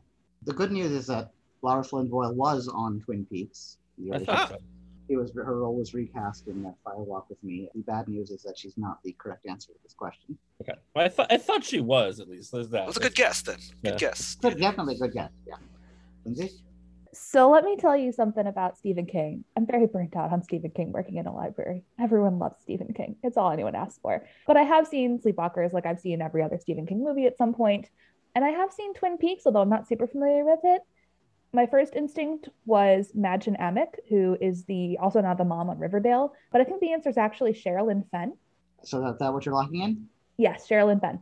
Right. Yeah. So, when Twin Peaks came out, those were sort of the three kind of starlet types who were launched by it: Sherilyn Fenn, Yeah. Lara Flynn Boyle, and I had to look up several times how to pronounce her name. Madgen Amick, apparently. Okay. I've never heard it pronounced. I've only seen it written. So Yeah, both of the A's are long A's apparently, and certainly all three were launched to fame. Sherilyn Fenn was maybe the biggest sex symbol to come out of that show, but the answer here is Madgen Amick. dang it. Oh, That's tough. tough. It's been a long time since I've seen Sleepwalkers. I'm okay with getting that one wrong. So we end the round with Daniel 2.2, Eugene 7.1, Lindsay 8.0. A very narrow lead, but it doesn't mean all that much this early because the point values will keep going up. So in the next round, the questions are slightly harder, and they will be worth 4 points as a steal and 3 points as a specialist. And we'll begin with Eugene and Lindsay to steal from Daniel. I need to take a quick break before we do so. Okay. I'll be right back. Also, how many rounds are there? Well, three of this one. So the one just now technically was the second one, so there'll be two more after this. Two more regular rounds, right? That's right. And what are the score values for the final round? There'll be like 6 points for steal, 5 points for specialist, and 3 points for bonus. And bonuses are awarded when only on a steal. Yeah. Got it. Yeah, I'm pretty extreme with my knowledge. I either know something really well or not at all. So, but Yeah, so you're kind of simultaneously, you're advantaged on your own specialist questions and disadvantaged on the other. luckily I have good teammates. Yeah, that dynamic can produce a lot of really interesting fluctuations. Yeah, this is really fun. All right. Thank you. All right, we're ready to continue. Yes. All right, Eugene and Lindsay now to steal from Daniel. Here's your question. The 2010 film Patagonia, featuring the singer Duffy in a supporting role, centers on a real-life Argentine settlement with a name that translates into English as The Colony. What, in real life, is most strikingly unexpected or unusual about that settlement? The Colony. Okay, assuming this is a real life Argentine settlement, it's got to have a name. I speak Spanish and I still couldn't directly translate that. La Colonia or something along those lines, I'm assuming. Do you But know that doesn't what? ring a bell for me. Do you know what Ushuaia translates to in Spanish? Ushuaia? Yeah, like USHAIA, something like that. It's like the southernmost city in the world. But that's my knowledge of Argentine No, cities. I can't directly translate. That doesn't sound directly Spanish to me. Okay. And I also could just be completely wrong. It could be I haven't taken a Spanish class in long enough to have my skills quite sharp on that. It was strikingly unexpected or unusual. So I have an incredibly biased instinct on this. Okay. Being that my last name is Goldstein. I was raised Jewish. I know a lot about Jewish history. There is a very high concentration of Argentinian Jews, and it's unusual for the area. They're like the only large Jewish area, I believe, in South America. Correct me if I'm wrong. But my mind immediately goes to, is this like a Jewish settlement? But again, I don't have enough to back that up other than like, I've heard of that and I'm Jewish, so my answers tend to lean that way sometimes when I don't know things. The thing is, that's all I know about Argentine cities, unusual Argentine cities, and I think the Jewish connection is a lot better than this most southernmost city in the world connection, because that's not strikingly unexpected or unusual. That's just a geography trivia, you know. I mean, it's unusual that it would be the southernmost settlement in the world, but yeah, I mean, not strikingly. I mean, you expect a city in Argentina or Chile, or to be the southernmost city in the world, and there's actually a city in Chile that fights with Ushuaia for that recognition. So, but anyway, so I am very happy to go with you with the Jewish angle, unless we can think of anything else, because it is very unexpected to see a lot of Jews. I did not know what you said about Argentine Jews. Yeah, there's a family friend of ours, Argentinian origin, Jewish, and it's really interesting to hear about kind of how the culture differs there. What was the name of the colony? I've educated the viewers about the fact that there are Argentinian Jews, so we'll go with it. It's a Jewish settlement. Jewish settlement. Okay, yeah. I mean, I think Ladino is the specific dialect that sort of developed there out of kind of Spanish and Hebrew and so on. Ladino, yeah. Yeah, it was a plot point in a Law and Order Criminal Intent episode, actually, speaking of people named Eames. Daniel? I've heard of this, I'm pretty sure, and it would help to know if you know Duffy's nationality. She is Welsh, and I believe that there's a Welsh colony in Argentina where Welsh is spoken, which was my answer. Yeah, so this being the second round, I can't quite be as generous as I was before, which is, I mean, you were certain, Eugene and Lindsay, you were on the right track with a specific ethnicity having a settlement you wouldn't expect, but I needed the actual ethnicity, which Daniel provided. It's Welsh. Fair. Very different. No, that's awesome. That's cool. I did not know that. Yeah, Duffy and Matthew Rhys, who starred in that movie as well, is also Welsh. All right. I've never heard of Duffy, so I had no chance. So. Right. I'm making his comeback now. Next question has kind of a long quote in it. In 2011, a writer named Jeff Rauner, his name isn't important, irreverently described the 1707 death of Jeremiah Clark thusly. By all accounts, Clark was a melancholy little man prone to depression and being just a wee bit melodramatic. He fell madly in love with one of his female students, a young lady of much higher social rank than he. Since this was the 18th century and not the 21st, she politely but firmly refused his offer instead of getting 11 other musicians to vie against him for her hand in a reality show. Clark was crushed and decided to kill himself. The problem was he couldn't make up his mind on how to do it. He saw his choices as either hanging himself or drowning himself. Hanging is quick and fairly painless. On the other hand, you poop yourself, and even for the dead, that's embarrassing. Drowning is pretty traditional for the lovesick, but it's harder than it looks.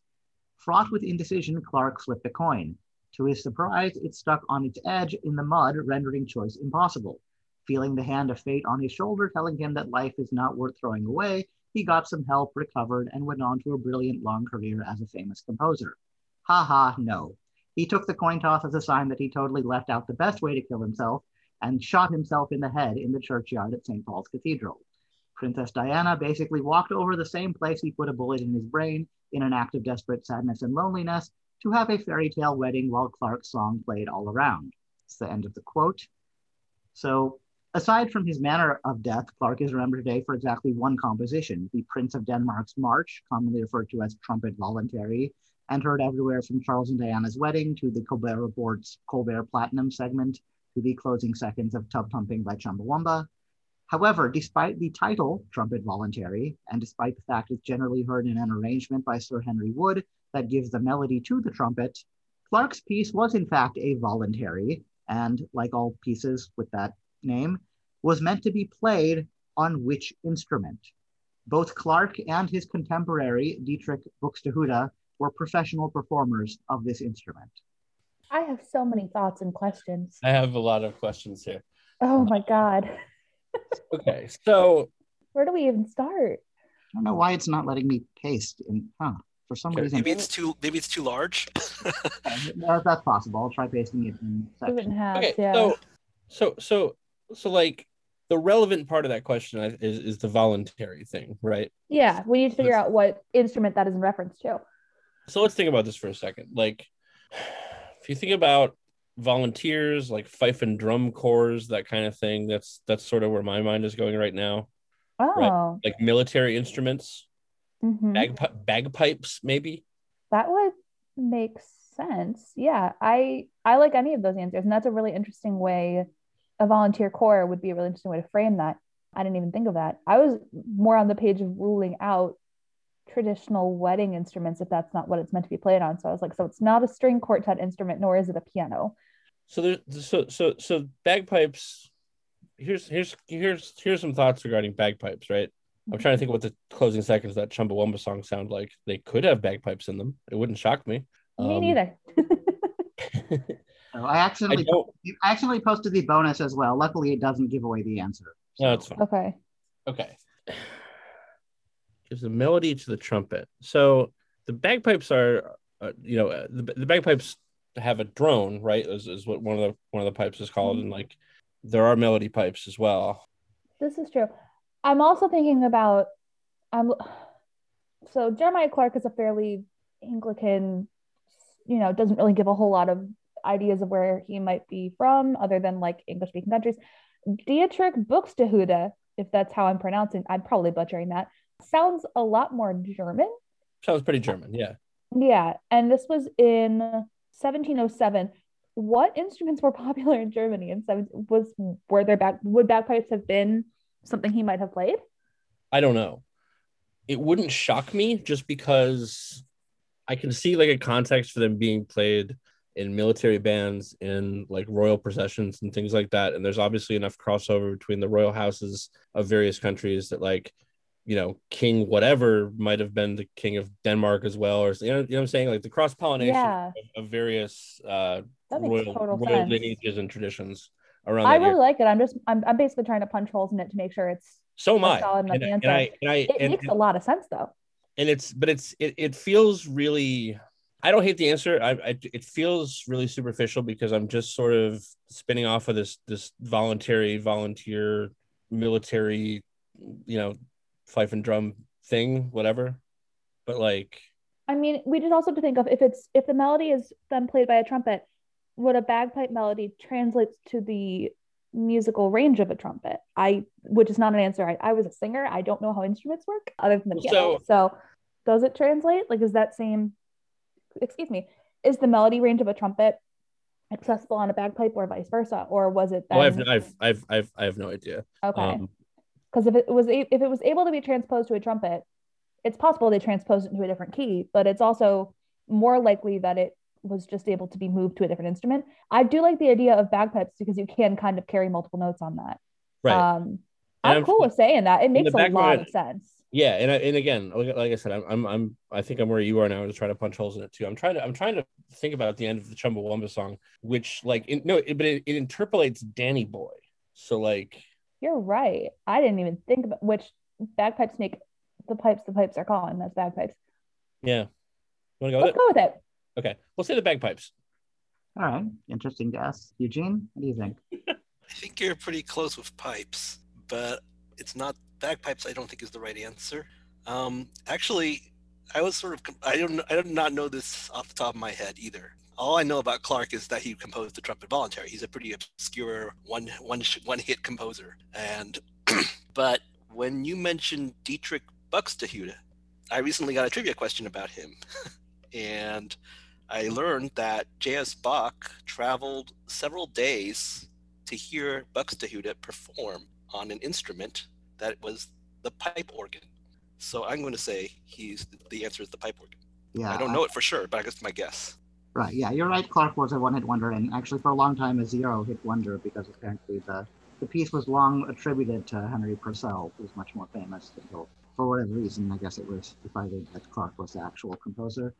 But yeah, the confusing thing about calling it trumpet voluntary is that apparently a trumpet voluntary, that refers to the stop on the organ that it's used to play, not to the actual instrument.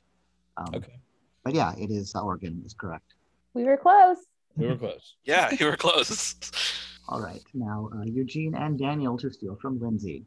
Character actress Lynn Shay made several appearances in the movies of Walter Hill and the Farrelly brothers, before finally, in her 70s, getting her first lead roles in 2015's Insidious Chapter 3 and 2018's Insidious The Final Key. However, her association with the horror genre goes back at least to the 1980s, when she appeared in such movies as Alone in the Dark, A Nightmare on Elm Street, and Critters, all of which were distributed by what company founded by her brother, Bob Shay? So I'm guessing the theme here is horror. Is then. Orion or Carol Co? I don't know anything about film production companies or So horror movies Orion. for the most part. Sorry.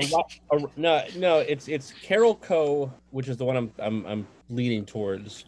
Orion was a little bit kind of more mainstream. They both went out of business around in late 80s, early 90s, maybe. But they did a lot of genre films, a lot of horror films. Carol Co did a lot of like real genre films. And I mean, Critters was a ripoff. Nightmare on Elm Street is the one that gives me pause. But Carol Co is still, I think, I'm just watching Lindsay's face to see whether whether you say something that triggers it. Okay. One of those ones where it's like I'm really sure that it's either. I'm basically giving her the coin flip here. Like, I mean, if I've said the two that I think it could be, unless it's something totally different. And there is a third option I'm not going to name now that I realize the dangerous game I'm playing that's potential as well. But I want to say Carol Co. I know zero distributor companies, so it's not. I don't even like Mamma Mia. I knew one, so here I know zero. Not so. like any of the real trashy direct to VHS ones. It's not like Canon Films or anything. But I feel like it could be Carol Co. If that's your best guess, then I'm happy to go along with it. All right, we'll say Carol Co. All right, that's a good guess from the right era. We know what that means. So I should preface this by the fact that I'm a naturally smiley person. So I'm trying to cover my mouth just so I don't give you ideas one way or the other. I love movies. I love actors. I love production. I never know the names of production companies. So I'm going to hope that you gave me a tip here and say Orion. All right, good. I got a decent guess. I think, yeah. I mean, Canon, although despite its reputation, did actually distribute a few, I think, good movies like Runaway Train from that era. But this is actually a company that originally specialized in horror and then suddenly became very successful in the early 21st century when I believe it distributed the Lord of the Rings movies. It's called New Line. New Line, yeah. That was the third one, and that's why I didn't say it. Oh gosh, when it comes to horror distributors, I know modern distributors fairly well. So unless it was like Blumhouse, I wasn't gonna have anything, or like Twisted Pictures or any of those. Yeah. Yeah, sure something about like Carol Co. I remember not long ago looking at like the Carol Co. filmography, and it's just so many like 1.5 star early 90s action movies and horror movies. Like it's they're all fantastic, right? Like I've seen them all. It's like if you ever wanted to see like Dolph Lundgren in the 4th version of something, that was what Carol Co. was for. Excellent. Yes, I do always. One of my potential topics, I think, was Lord of the Rings. I'm not sure, but if he had mentioned that it was like a distribution company of the Lord of the Rings, I might have been able to get that. Yes, of course, but unfortunately, nope. Yeah, unfortunately, you didn't do the deep dive into how that company first got established. All right. That's so funny. Eugene and Lindsay to steal from Daniel.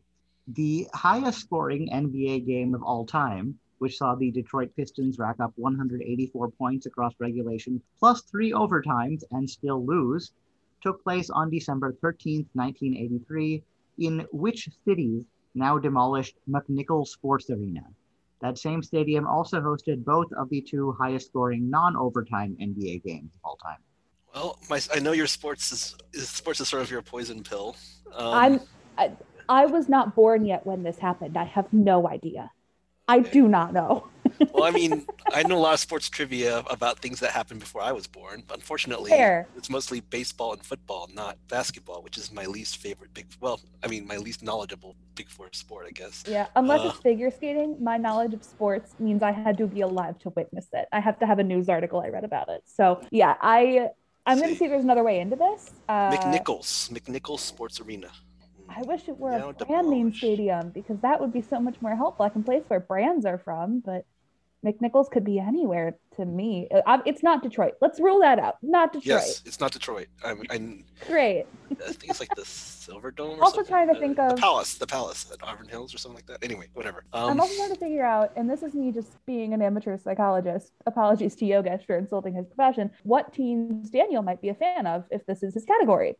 Well, no. Let's think about the theme. The previous one was Well, about it also sports, seems right? so broad. Yeah, so I think he just went Yeah. with sports. So that's why he asked. That's why Yogesh asked about field hockey. Wait a minute, field hockey? No.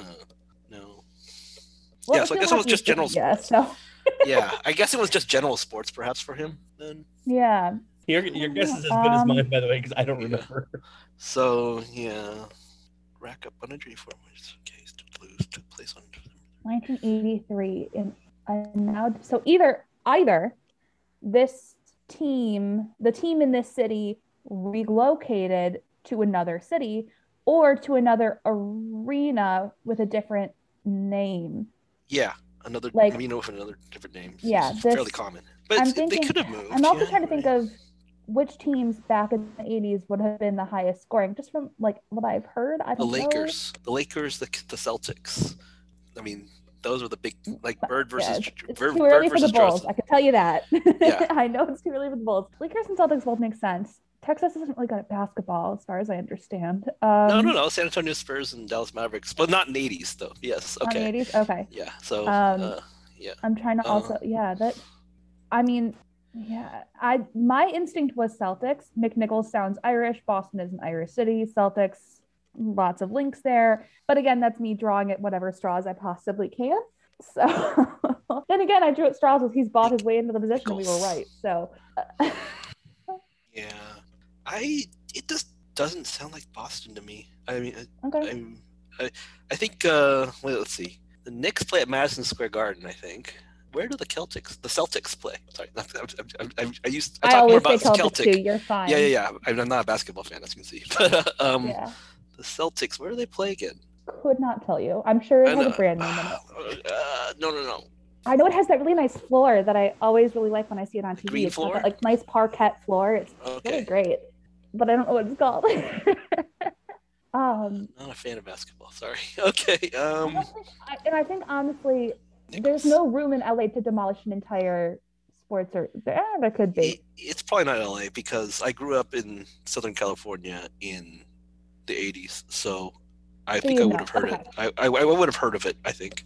I mean, I didn't grow up in It's not LA, Chicago, but I they grew up didn't- in San Diego, yeah. so yeah. So It's not Chicago. They've been playing at the United Center forever. It's not always been the United Center, but it's not the Nichols Arena. I'm sort of thinking Um, Philadelphia possibly because it's like an old city, so that the older cities tend to demolish their arenas over time. This is true, and Philly's arenas are more spread out, but that could make sense. The Also, bigger 76ers haven't population. moved anywhere since, so But they could have gone to a nicer stadium. And They could have. McNichols, again, I'm totally yeah. I think I should take the lead on one just for now because right think now I'll I'm just just going to go go Philadelphia.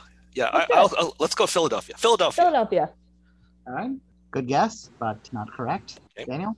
So yeah, you kind of need to know a little bit about the early '80s NBA for this one because I don't think that stadium's been around since probably the early '90s. But Paul Westhead, who was the coach of this team, had the 7 seconds or less offense, and they had some of the incredible scoring records, especially for the era of the NBA, which was pretty low scoring. And this is the Denver Nuggets. This was in Denver. Okay. Mm. Yeah, their big scorers were Alex English and Kiki Fat Van- Lever was on that team, I believe. And Don't they have like Eastern versus Orlando Western too. conferences? So okay, well, I guess they traveled. All right. All right, Daniel and good job, Daniel. And now Daniel and Lindsay to steal from Eugene.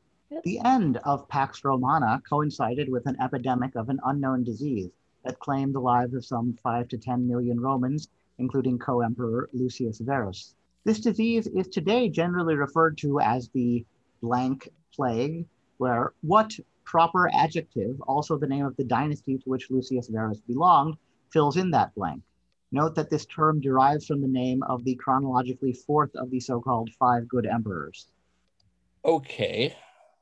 We still have not learned about emperors since the last time we answered a Well, question. no, about but them. I can name a few. I can name a few of the 5 good emperors at least. So there's Okay, that's good. That's more than I can do. there's Trajan and Hadrian. Those were the 2 big ones. There's Nerva, I believe, is one of them. I think he was last. And now you have Didius Julianus and Lucius Verus. What dynasty was Lucius? I don't think it was Justinian yet. I'm super unfamiliar with the names of Roman dynasties. So like I know. So Nerva, I believe, is one of the 5 good emperors. I know there's a dynasty called the Nerva Antonine dynasty, and that might work here. Yeah, I've never heard of the Nerva Antonine plague, but I've certainly heard of the other two, and I know for a fact that, like, I mean, the Antonine plague sounds like this is such a weird thing to say. It sounds like a plausible plague. Right. I'm trying to. I feel like we know things about plagues in 2021. I'm blanking on a couple of the. Sorry, I don't mean to talk over you here. What no, were you you're saying? fine. I was saying you'd think I would have better idea. I would somewhat an idea of what a plague sounds like. I don't know. I'm rambling. Please talk over me.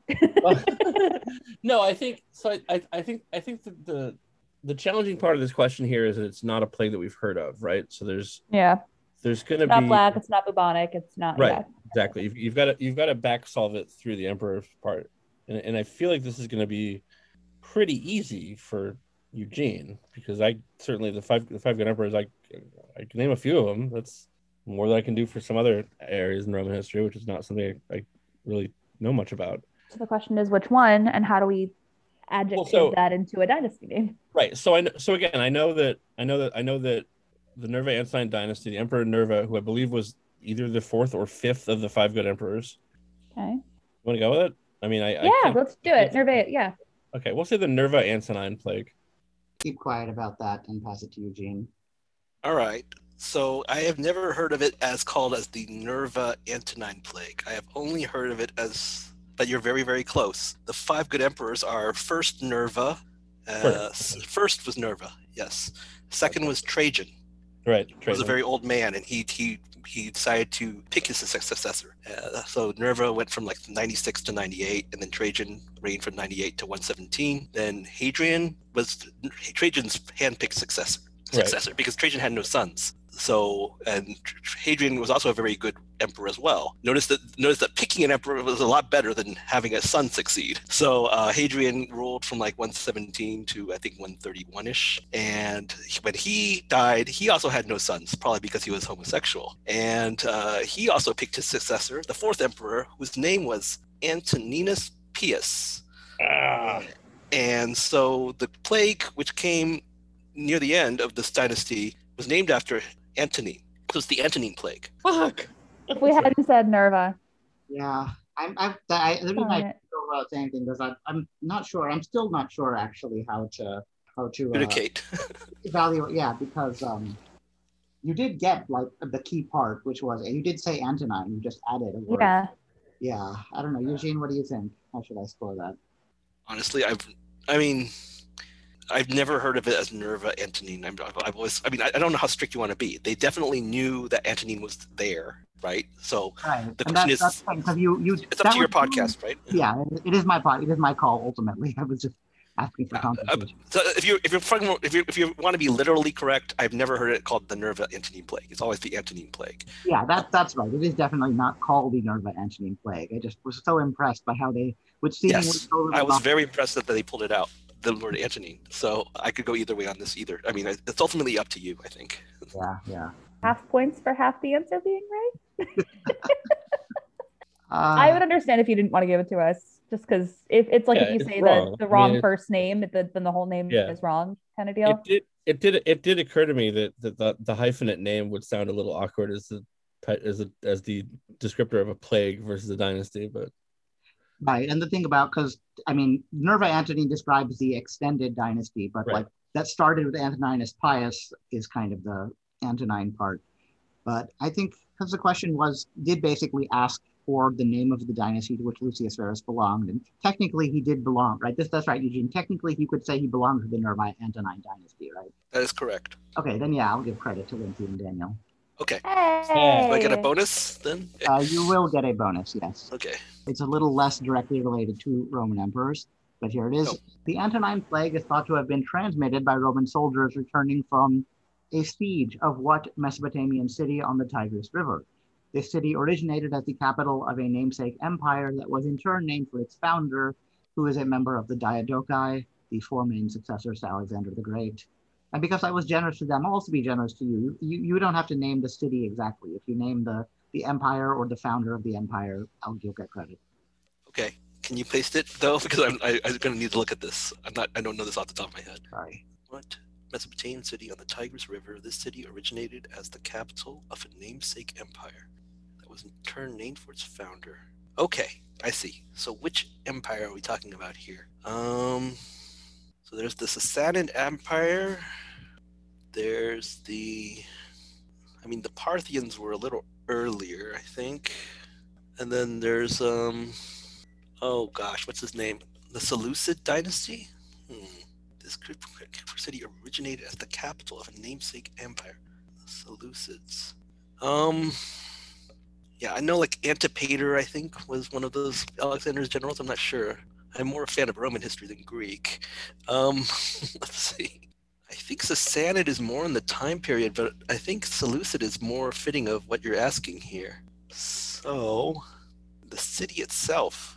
Siege of what Mesopotamian city? I mean, I know some cities in the area like Ctesiphon and Persepolis. Well, Persepolis is not really that, but none of them really seem. Oh, it originated at the capital. Okay, so it's not necessarily related to the name of the dynasty. I mean, of the empire. Do I want to go with Ctesiphon? It's a namesake empire. So again, kind of indicating that the city, the empire. The city empire. They're named after each other. So yeah, okay. Okay. I can't think of any cities that fit the names of the empire, but maybe there was an obscure city named Seleucid or something like that, or Sassanid, So I guess I'll go with the empire. Wow, this is really tough. It's because it's not really about Roman emperors. All right, I'm gonna go with Seleucid. Yeah, so as I said, I would accept any variant on that. The city that the blade came from was called Seleucia. The empire was the Seleucid. The founder was Seleucus. Any of those. Okay. All right. Good job. Eugene and Daniel, now to steal from Lindsay. The first time I heard about Everything, and the Sun is Also a Star, author Nicola Yoon, I assumed that, like fellow YA sensation Jenny Han, she was an American of Korean descent, just based on her name. However, it turns out the surname Yoon actually derives from her husband. So in fact, like the family at risk of deportation in The Sun is Also a Star, Yoon originally comes from what Western Hemisphere nation? All right. So I mean, Western Hemisphere nation. Okay. You can pretty much, I think, narrow this down to like a handful of Central American countries fairly easily. I don't know how much more narrow you can get, right? Why Central America? Why not South America? Because I know, like, for example, Japanese go to South America. Yeah, sure. Like, South America too, I guess. Okay. Kind of a. I mean, that just sort of expands it a little bit. I guess when I think about topical YA fiction that might be about families at risk of deportation, like. So are we talking about a country with political troubles that have deportations, like Nicaragua or? Well, so maybe. I mean, Western Hemisphere could also be a big red herring here too, right? Like. Wait. So no, like I'm reading the question again. It says, like the family at risk of deportation. Oh, I see. Okay. You're right. So therefore, this nation had deportation issue. I mean, had to deport some of its citizens. So just to be clear, the Sun is Also a Star is set in the United States. So it's a family at risk of being deported from the United States. Oh, I see. Got it. Yeah. Okay, I see. Okay. Right. But I mean, basically, they're refugees, and then they go back to the So there's trouble there. Is what I'm trying to say. Not necessarily refugees. Well, I guess not. I guess they can just be illegal immigrants.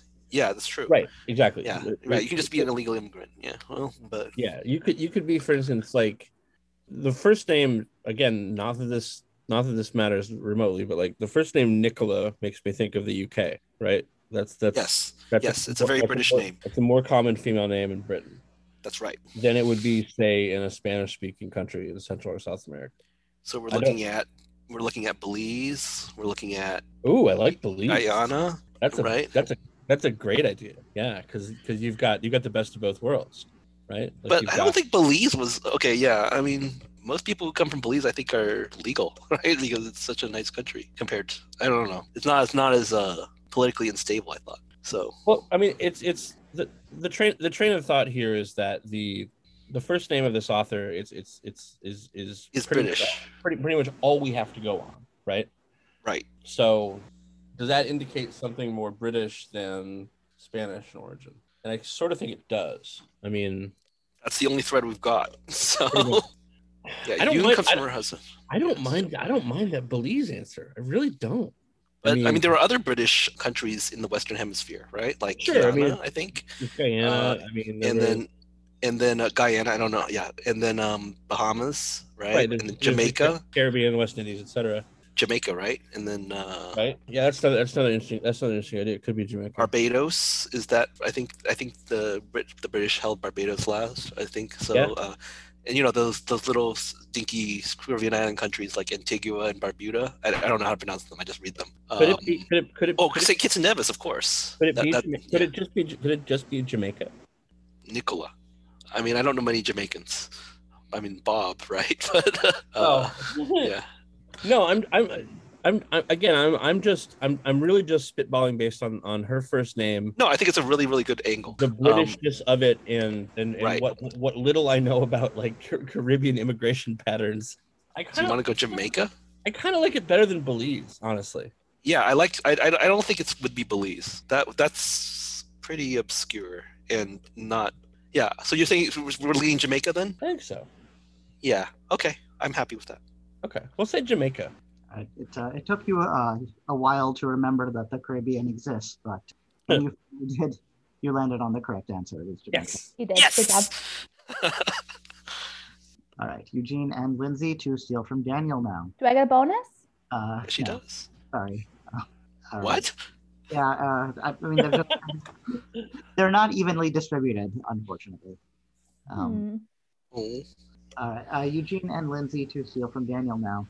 The number 1 and number 2 spots on the Billboard Hot 100 chart for the week of November 14th, 1987, were both held by covers of songs originally written or co-written by Richie Cordell and popularized in the late 1960s by Tommy James and the Shondells. So which 2 artists recorded those covers that were at number 1 and number 2 on that week? This must be his pop music general category. Ooh. And I'm of no help More here. Sorry. 80s. My weakness. To me, pop culture doesn't exist between about 1942 and like 1991. Unless see. it's horror movies. Uh-oh. Tommy James and the Shondells, Richie Cordell. This sound and so interestingly, I'm gonna pull what Daniel was saying about like that late 60s sound of like that Motown, almost like maybe Motowny, but not quite. Maybe that Jersey Boys-ish sound, like, and pinpoint it around there because I know that's when. So 1963 to that. I think that's about when the Jersey Boys were like the 4 seasons were a thing because December 1963 was a retrospective song. So, what would have been big in 1987 to cause covers to shoot to the top of the chart? I have a feeling this is tied to movies. Otherwise, it wouldn't be so specifically 2 covers in the same week at the top of the chart, popularized by the same band. Movies. 1987. Top Gun was 1986. Rain Man was 1988. 1987. What was that year? I mean, Top Gun. I mean, just what are some movies in that time era? Let's see. Was there a Bond movie with a Bond theme? No, because Bond themes aren't covers; they're originals. Never mind. Yeah, like Live and Let Die would be an original, right? So yeah. Okay. I was about to say No Time to Die is an original. There's my reference point for Bond songs. It's Billie Eilish. Oh my god. Let's think. What's happened? Okay, so let's see. Last Emperor? No. Platoon. Platoon was earlier. I think Last Emperor. Platoon was was a year 86 later. and Last Emperor is 87, right? More or less, yeah. Rain Man's 88. Okay. 87. If it was 78, I'd say that they were songs from Greece, but which is now the album going to get stuck on, even though it's completely the wrong year. Oh my god. I mean, I don't know. I know movies. I don't know music. So, but so I'm just trying to help you with Same, movies. to be quite honest. It's got to be connected to something though, because like, yeah, it has to be connected to something. I don't know if it's a movie, but it's connected to something. When was Risky Business? 1982? No. Okay, because there's a famous song that plays during Risky Business, right? That's Bob Seger though. Okay. What else? Let's see. Oh man, Billy Joel does a lot of covers. Could they both be Billy? Oh, there no, because 2 artists. 2 artists are. So we have to name 2. Are they famous God. duet? Who released a Jeez. duet album? Someone released a duet album or something? I don't know. 2 artists. Could it be Sonny no. and Cher? Are we too late? Or are we too early? Yeah, are we too late for Sonny and Cher? I have no clue except I just know they exist. I think The we're show was acting in probably for Sunny Moonstruck. Share because Moonstruck was like Moonstruck is 87. 98. Yeah. Yeah, it was around 87, 88. But maybe Moonstruck Yeah, has so something to that's do with not these, the though? right No? era. Yeah. They weren't releasing their own music around then very Right. much, if Right. at all. And weird fact, Sonny Bono was the mayor of Palm Springs by himself, I think like less than 10 years after that. So yeah, that's not right. Yeah, I knew that. I came from Southern California, so I knew that. Okay. Gotcha. Yeah. I feel like I have no clue. What two artists? Hmm. Again, I'm stuck on whether it's two artists and one each recorded one of those. Maybe it's like a tribute album, Can you or clarify? if it's like a duet situation. I'll just tell you, it's two separate artists I'm looking for. Not a duet. Okay, so it's not a duet. Cool. That's Helpful. hopefully helpful. But that means we have to get two guesses right, which is pretty much impossible. I know. Oh man. Okay, let's think about 80s Let's hits. think of 80s top artists. one, 80s top one artist, number one art hits, right? Well, So this is a number one spot, right? So yeah. Yeah, I'm gonna put Billy Joel out there because he was late 80s, early 90s, and he does a lot of covers. Okay. So I'm gonna say Billy Joel might be a viable answer for one What of did those. What did Billy Joel sing? Like Piano Man or something? Or Well, that's Billy Joel. Yeah, he did some of his originals, but I think he's done covers. I'm pretty sure New York State of Mind is a cover. okay. Anyway, Billy Joel is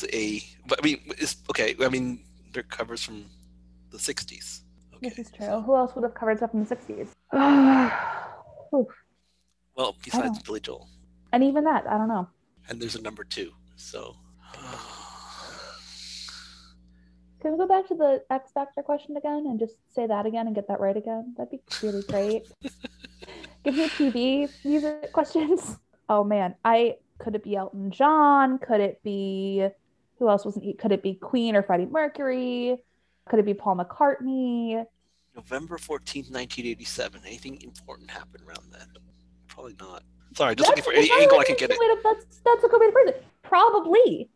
There may have been some was that like right after Live Aid or something? I don't know. I thought Live Aid was like 86, but I'm not sure. Or 85. Yeah.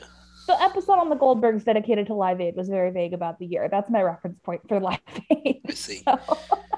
I don't know anything about Live Aid except it was just this concert to raise money. So Yeah. But if you can remember any of the acts at Live Aid, that might be related. Like all right, late 80s artists, so they had to be solo. So it could have been Springsteen, could have been McCartney wasn't quite solo yet, or maybe he was. Could have been McCartney, Springsteen, McCartney, Billy Joel, Elton John. These are the four people that are coming to mind for me. Do we want to pick two of them, or do we want to go somewhere else? I have no clue what's good here or not. I'm just trying to help with the non-music aspects. Well, those are my four. I don't know how to narrow it down. If there are two that sound good to you, we can go with them. I have no idea. Well, Billy Joel came to your mind first, so I think that's a strong candidate. Billy Joel, one. And then the other two of the other three, I go with your gut because my gut. I'm gutless here. That's dangerous. Okay, we're gonna say Billy Joel and Bruce Springsteen. All right, I think those are personally both 80s popular artists. It's interesting. You were trying to remember the highest grossing movies of like those mid 80s years, and you said 86. You said correctly was Top Gun. 88 was Rain Man. Now the year in between those, it was a movie that didn't have Tom Cruise. It was actually Three Men and a Baby, and the interesting one of the main three men, one of the main characters in that is named Peter Mitchell. Peter Mitchell is also the name of Maverick in Top Gun. So, sometimes when looking at things in pop culture, you just find weird coincidences like that aren't connected. So, you I think were deducing. That is really fun. I like that. Yeah. I mentioned that in episode 11, which right now is the most recently released one. Yeah. So both of you, I think, were going off the idea that the two songs that were covers of Tommy James and the Shondells by different artists, reaching the top of the charts in November 1987 couldn't possibly be a coincidence. But of course, sometimes it is a coincidence. And that's exactly why exactly why I ask questions like that, because of the coincidence. Yeah, none of that has anything to do with the answer, really. I'm just kind of pointing out how your reasoning, while very logical, kind of went awry. Daniel? Yeah, I was about to turn 5 years old, so I don't have a lot of firsthand knowledge of this era of the charts. But Tommy James and the Shondells, their big hit, of course, was Crimson and Clover. Not to be confused with the Standells, which I always do, and their big hit was Dirty Water, which was not a hit in the 80s. I have a guess. The guess is wrong, I'm sure. But I'm going to say that for part one, I'm going to say Joan Jett. And for part 2, who I know did Crimson Clover, and for part 2, I'm gonna say David Lee Roth, who did a lot of '60s garage covers, but I can't think of one that he had a hit with, which was a Tommy James song, but certainly he did with some others. So Joan Jett and David Lee Roth. All right. So Tommy James and the Shondells, even though not one of the most famous groups in the 60s, had a decent number of hits that are still remembered today. The two that were covered in the 80s that became hits were I Think We're Alone Now and Moni Moni. Yeah. And Okay. those covers were by Tiffany. Billy Idol and Tiffany. Yeah. Oh, so we got one of the two. Billy Idol. Yeah, Billy Idol. Oh, Billy Idol, Idol. not Billy Sorry, Joel. Billy. Okay, got it. Right, Yeah. wrong. He was a different person than Billy Joel and Billie Eilish. I was not thinking pop enough, I guess. All right, Daniel and Lindsay now to steal from Eugene. Although there are a few dissenting theories, the name of the card game Bridge is generally thought to derive from what language? The earliest known rule book for Bridge, written by John Collinson and published in 1886, calls the game Blank Whist. Whist is the predecessor game that Bridge kind of descends from. So it calls it Blank Whist, where the blank is a demonym that also refers to this language. Jeez. 1986. I mean, okay, so Whist, there is a group of card games called Whist, like Bid Whist is basically spades. Okay. With some extra rules, neither here nor there. So the name Bridge, I mean, etymologically speaking, I'm guessing it comes from a different place than bridge. So it's probably like a cognate of something. I'm trying to approach this from what nationality John Collinson could be and where he might have pulled. Oh no, I don't think that actually has any bearing on this at all. I feel like Oh. yeah, I'm leaning towards like something Middle Eastern. Could be. It could be Arabic of some kind. It could be. I will say with my limited experience, don't think it's Hebrew. We'll laugh if I'm wrong, but don't think it is. Probably not. So like, I don't think it's French. Okay. Poker is French originally, but poker is not a trick-taking game, which bridge is. So, in other words, there's probably a completely different branch of the family tree here that's coming at it from a different source. And I really wish that I had. Could it be? I'm thinking Collinson sounds almost. Son and daughter are very Icelandic. Could it be like something up there European? Could it maybe be Icelandic. Dutch? It could be Dutch. Also a language spoken in Africa and the Middle East sometimes, I think. It could be French for that matter. I guess. French whist sounds like too many other French demonymic things, French twist, French kiss, all of that to me exactly. to be right. But again, that's me deciding that the name sounds too similar to things, which is no reason to actually disqualify it. Dutch whist makes sense. Italian. I don't think it would be Italian. It might be though, because could it be Latin? I mean, well, I mean, so the word bridge itself is like ponte. Yeah, in actual romantic languages. Right. Pontoon. Like I said, I knew it had something to do with bridges. Yeah. So bridge not meaning an actual bridge. And knowing the game has things like contracts and tricks in it. Oh man. Something like Turkish, maybe? That makes sense. That could work. You want to try that? I don't hate it. Me either. I was about to say Farsi, so similar. Okay. I mean, I think it's more likely to be Turkish than Farsi. Probably. Given the demonic nature of this. If it was demonic, it would be much more up my alley, let me tell you. But demonymic is a whole different deal. Turkish whist? Turkish whist? Sure. It sounds kind of 19th century, you know? Yeah, let's go for it. All right, we'll say Turkish. All right. Eugene? I think I know this, but I'm not 100%. But I know the name bridge comes from the word birich, and I believe that is Russian. So I think you were in the right area. So and Russian whist sort of rings a bell too. I've never read this book, of course. So I'm going to say Russian. All right. And yeah, that's exactly correct. And Yeah. that's exactly the origin, birich, which I forget off the top of my head what it's some kind of official in like bureaucracy, I think. All right. And now the final question of this round, before we move on to the super hard round, we'll go to Eugene and Daniel to try and steal from Lindsay. Several centuries before anyone thought of stringing together a series of pop numbers with a flimsy excuse for a plot and turning it into a hit musical, John Gay wowed 18th century London with pretty much the same idea. That's a quote. It's from the beginning of Rowena Smith's review in The Guardian, which is headlined in part The Original Jukebox Musical Reimagined, of an updated 2018 revival of what 1728 work of musical theater? 2 centuries after this work's premiere, a 1928 adaptation of it would introduce a song that, 3 decades after that, would win the 1960 Record of the Year Grammy Award. Okay. I need to read this. Hold on a sec.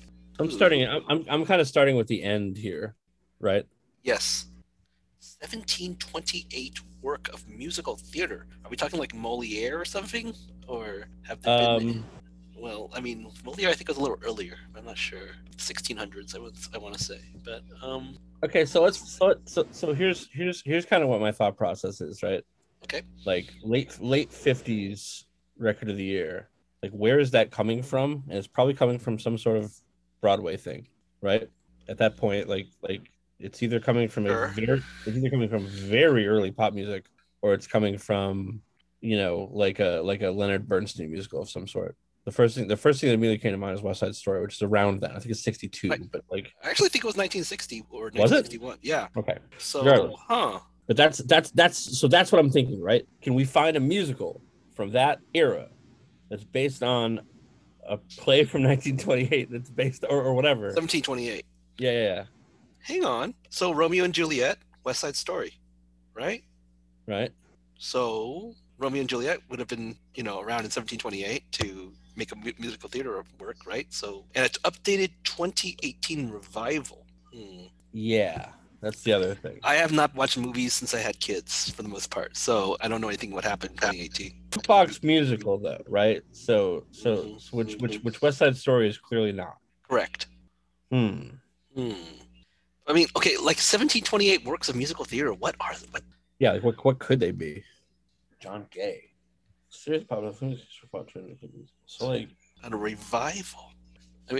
I mean I know my stuff before 1920, like I said. So but yeah, it's yeah, I'm having a really hard time approaching it from any angle other than the one I Yeah, you can approach it from the 1960 angle. I have no clue there. Okay, but right, like I don't recognize 1928 adaptation. Okay, hold on. So like the Cole Porter, the Gershwin brothers, they were active in the late 20s, right? It's like Anything Goes, Of Thee I Sing. No, let's see. Like Showboat or something? That wouldn't be 1728. No, but oh, it's an adaptation. Well, was there something that Showboat was adapted from? Showboat was around the late 20s. That much I know. Okay. Summertime, Porgy and Bess. Just throwing out random musicals I know in that. We're looking for the name of the work of musical theater from 1728. Oh, we are. That's right. Okay, yeah. Yes. So we really do need the 1728 thing. Okay. Like in old timey letters, the show-boat. No. We are running a little long, so. Okay. All right. We go with it. I mean, I have nothing else. Romeo and Juliet. Was it a Romeo? I mean, Eugene, okay. you whatever you think. I honestly. Yeah. Okay, let's just go Romeo and Juliet. All right. Lindsay? I don't know this. I'm sitting here racking my brain from every angle, especially what 2018 revivals were there. But my brain can't comprehend that there was Broadway before the pandemic anymore at all. I'm trying to think of musical works that would have been around in the 1720s, and I'm stuck on Candide. So I'm going to say Candide, even though I don't think it's right. Oh, that's a good guess.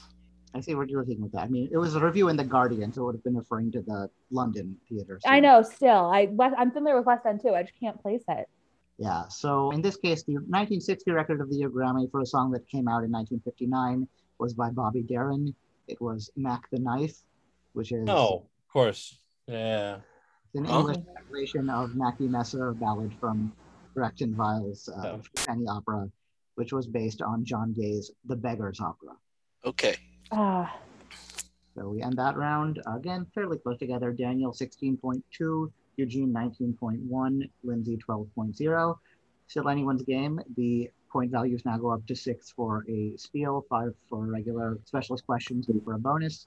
And we'll begin with Eugene and Lindsay trying to steal from Daniel. In 2012, in addition to their usual induction process, the Rock and Roll Hall of Fame convened a special committee to review the case for several backing bands that had controversially been omitted when their lead singer got into the Hall of Fame. As a result, 6 backing groups were inducted alongside the rest of that year's class in 2012. Alphabetically, they were the Blue Caps, the Comets, the Crickets, the Famous Flames, the Midnighters, and the Miracles. Now, in my admittedly subjective opinion, it's not particularly super hard to identify who is backed by the Comets, the Crickets, or the Miracles. So name any one of the artists who are backed by either the Blue Caps, the Famous Flames, or the Midnighters. Well, the only one I knew was the Miracles, so here we go. I actually knew the Comets and the Crickets, I think. So Go. Bill Haley and the Comets, and Oh, Bill Buddy, Haley. and Buddy Holly and the Crickets, I think. So those are Smokey just, Robinson is the Miracles. yes, I know the Miracles too, but yeah. Okay.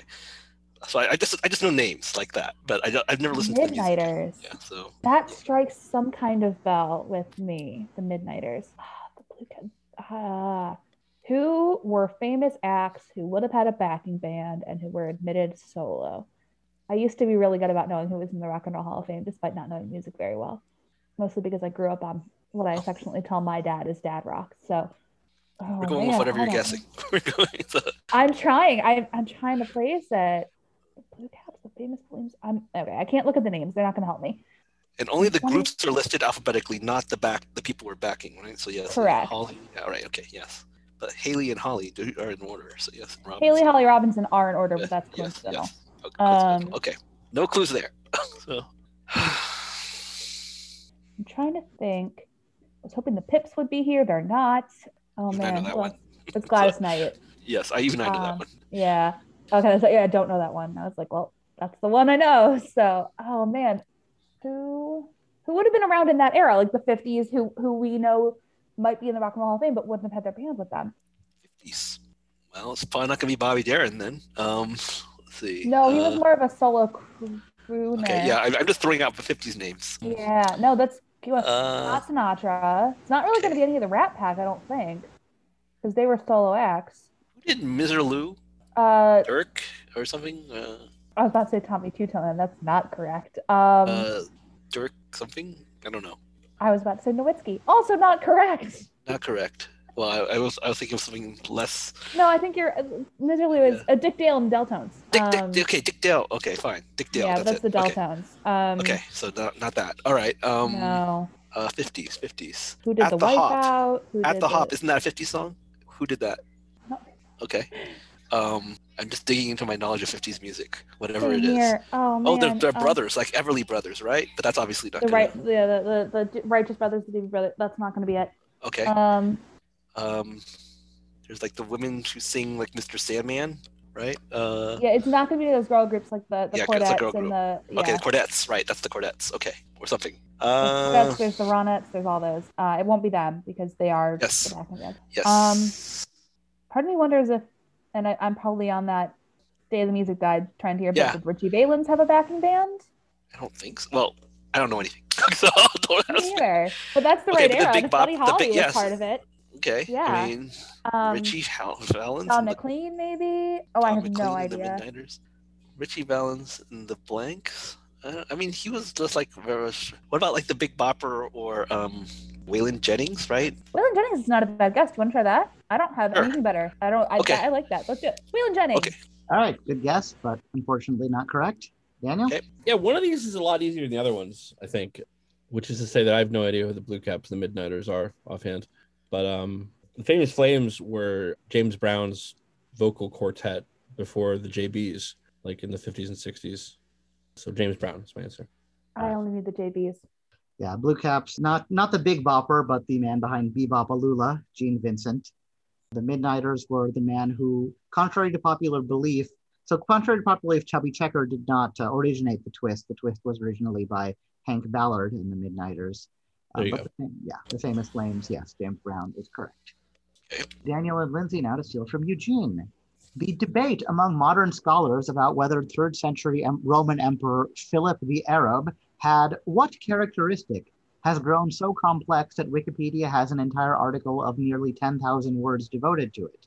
By contrast, the article about the emperor himself, rather than the controversy, runs to only about 2,000 words. Okay. Had what characteristic? 3rd century Philip the Arab. I mean, did he have no arm? I was gonna say did he have 2 different color eyes? I was gonna say a beard. Oh, that could. I'm trying to think of like in sculpture, what they would be able to get wrong that we would still be able to debate today. Beard Yeah. is on there. Well, Noam like, I mean, is obviously, also up there. obviously, like, Islam is not really a going concern in the third century here, so it's like it's not. But I mean, the actual don't trim the corners of your beard thing predates that by quite a ways. Yeah. I'm just that's sort of where my brain is right now. But I'm listening if you've got other ideas. I mean, that's a really great guess. Again, I'm trying to think of what would show up in like an etching or a sculpture, and beard makes a lot of sense. It would be controversial if he didn't, which I think is really interesting. So I kind of like that. 10,000 words though. I mean, I could wax poetic about far more nonsensical things for 10,000 words. Yeah, but on Wikipedia, the free encyclopedia anyone can edit. I don't know if I could. I'm sure that you can find a community of scholars to back up anything with research. I'm sure. Yeah, I mean, I don't doubt it, honestly. And I'm guessing that that's why I bring art into this, because I'm guessing it's art critics who might be involved in this based on different portrayals of him. Again, like there was that mention of him, of the guy in the video game who may or may not have blonde hair. Like it's got to be down to like artistic renderings and storytelling that like lend itself to this. I think that was my own faulty memory on that video game. But it makes sense. No, but like my point is that like artistic and literary depictions are probably what lead to a 10,000 word discussion. Again, maybe it's my library background where I'm just used to people being pedantic about different iterations of things in books. So it wouldn't surprise me, but I kind of like beard. You want to go for it? Sure. Beard. You mean that as the modern slang term? Or Oh, no. Oh, well, yeah, either way, it's good guess, but not correct. Eugene? I don't know this. All I know about Philip the Arab. What did she pick up that I didn't? Let's see. Now she knows what it is. Okay. Now I'm thinking. Okay, hold on a sec. Yes, all I know about Philip the Arab is that during his reign, Rome celebrated their 1,000th anniversary. He only reigned for like 5 years, and he's one of those pretty obscure emperors from the time of troubles. I mean, the crisis of the 3rd century. Originally, I was going to guess that he might have Jewish genes, but maybe there's something to do with, beard. Is that what characteristic? I mean, the most obvious one is whether he had dark skin or not, but that's already been covered with the earlier warm-up question, so I don't think he would go there. And now maybe Lindsay's Jewish filter is corrupting my thoughts. Glad to impose it on somebody who is not me. Yeah. Characteristic. All right, I'm just gonna go with what I originally thought, which was that he had Jewish genes. Yeah. So that's what you're locking in? Yes. Yeah. So I mean, religion is definitely relevant. Specifically, the debate is over whether Philip the Arab was the first Christian Roman emperor. Oh. Okay, makes more sense. Oh, okay, that makes sense. Okay. I don't know where I remember that from, but very suddenly it came to me, and I'm so a you knew moment it. too late. Oh. Okay. All right. Yeah. Okay. Oh. The next Good question. I toyed with the wording of this, trying to make it both hard and accessible, but we'll see whether or not I succeeded. Okay, so for Eugene and Daniel, now to steal from Lindsay, I admit I have selfish reasons for rooting against the success of rising musical theater star Lauren Patton, namely that she's a dead ringer for one of my exes. But regardless of how I feel about it, in the most recent round of Tony nominations, so for the shows that were playing right up before the theaters closed, basically, Patton earned a nod for Best Performance by a Featured Actress in a Musical for a show that debuted on Broadway in 2019. Although Patton performed multiple songs in that musical, she drew the most plaudits for her passionate, cathartic, show-stopping belting of what musical number? And just in case that's not properly pinned, I'll add that this song and Your House are the only numbers she has in Act 2 of the show. Okay, so this is going to be the Alanis Morissette musical, Jagged Little Pill. So I'm gonna guess it's You Ought to Know. I have nothing to add here. If I had to say any passionate, if there's any passionate cathartic show-stopping belting of anything, and I'm right about what musical it is, which I'm pretty sure I am, because Alanis Morissette has a song called Your House, that would be my guess. Would be You Ought to Know. I know nothing about Alanis Morissette except that she's singing a song called Jagged Little Pill, I think. So, okay. We're going to say You Ought to Know.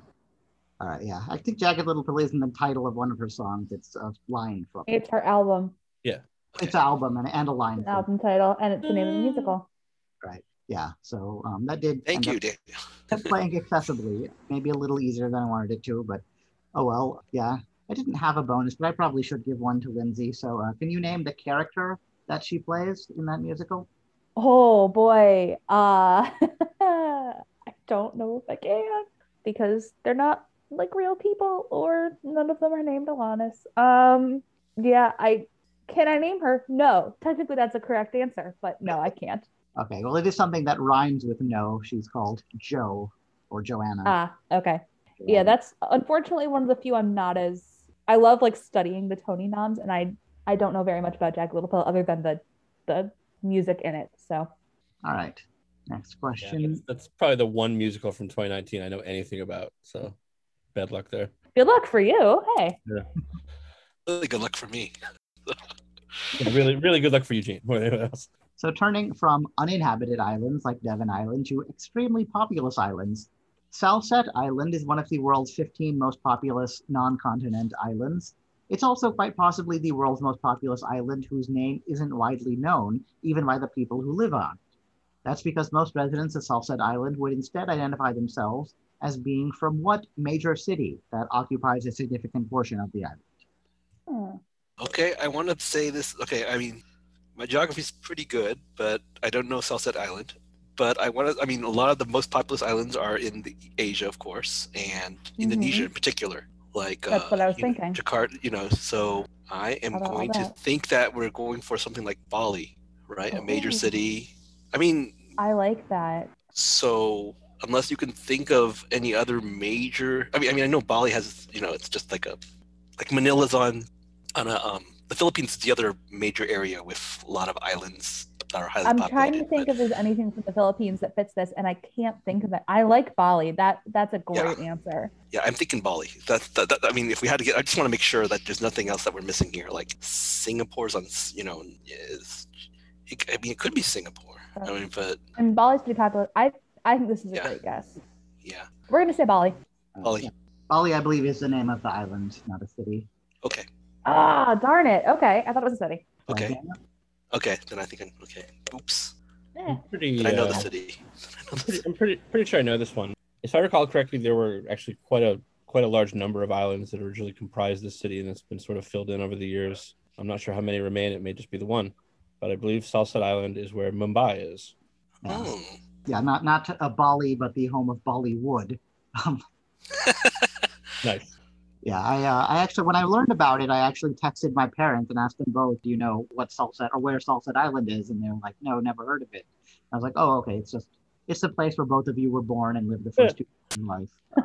Just so you know. Yeah, it is Mumbai. One of the original islands that was filled in was Parel, which my mother's maiden name, Parelkar, means resident of Parel. And there's a Nanabai Lakshman Parelkar Marga there, named after my great-grandfather. It's a Very street. cool. Okay, so Daniel and Lindsay now to steal from Eugene. Yes. What tiny hamlet in Kent gave its name to a street and bridge club in London, which in turn gave its name to the bidding system that, per the OEB, the official encyclopedia of bridge, is, quote, standard in British tournament play and widely used in other parts of the world. Sorry, that didn't taste properly. There we go. So I'll just say I think I'll be very surprised if you get this. But the only club in London I'm familiar with is the Mayfair Club. That's more clubs than I can name in London. So, But I can't imagine it's just that easy because I think that's a little bit. I mean, Eugene clearly knows it.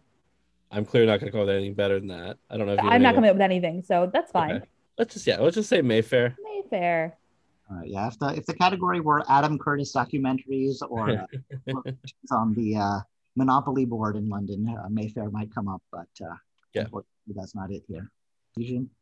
So I've had the pleasure of playing against a lot of British players, and they have their own bidding system. They always refer to it as a call. So I think that's what it is. Yes, Akol is correct.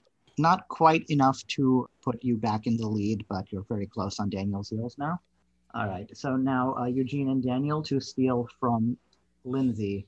So this is the Thol for X format I've used before. Basically, I read a quote and I replace someone's name with an X, and it's your job to figure out who that is. So I'm going to read you part of a 2017 New York Times interview with director Andy Muschietti in which he discusses the influence of a certain artist on a scene from his movie It. So, question, how did you conceive of the scene? His answer, it's a literal translation of a very personal childhood fear. In my house, there was a print of a X painting that I found terrifying, and the thought of meeting an incarnation of the woman in it would drive me crazy. A little later, the questioner asks, what scared you about X's work? And Muschietti responds, he often does these portraits with elongated characters. His visions of humans were with elongated necks, crooked faces, and empty eyes most of the time. It was so deformed that as a child, you don't really see that as an artist's style. You see it as a monster. So identify the person, also a clear influence on Muschietti's earlier film, Mama. whose surname I have redacted and replaced with X. Any thoughts? I want to read I don't do as well listening to questions as I do reading them, so I want to read the question first. Hold on a second. Okay, so it's an art question. Yeah, it's an art question. So I'm trying to think okay. who might fit that description. Elongated necks and crooked faces and empty eyes. The only Besides, thing besides like Muke, you know, like yeah, I'm thinking Modigliani. I was thinking about Modigliani too. Yeah. Yeah, I don't know how to pronounce his name. Yeah, but that is my best guess for this. I'm not into modern art. I'm into classical art. Yes. Those were the two that occurred to me straight off, and the fact that Modigliani occurred to you too, I think is good enough. If you want to go with it. Yeah, let's go with it. Let's say Modigliani. All right. And yeah, that's correct. Yeah. Okay.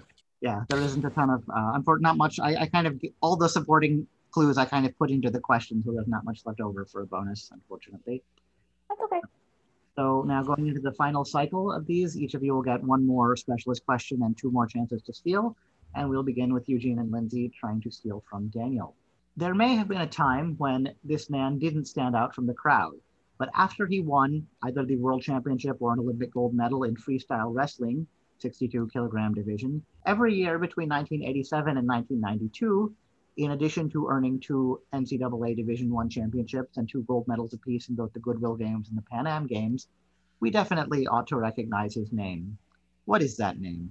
It's the sports question, so it's on me, right? Okay, so I mean, I'm going to try and help, but this man didn't stand out from the crowd after he won. So he's also a basketball player, right? Or no, NCAA could be wrestling. I'm an idiot. He's a wrestler. I just didn't see it. Yeah, okay. Yeah.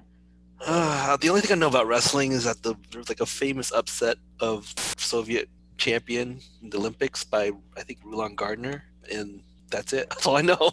I mean, that's something. I know, but I'm pretty sure. But I think it's Greco-Roman wrestling, not freestyle. So I'm pretty sure. I can't name any real I can name WWE folks from over the last many years. Yeah, but I don't know if that's gonna help us here. That's even worse.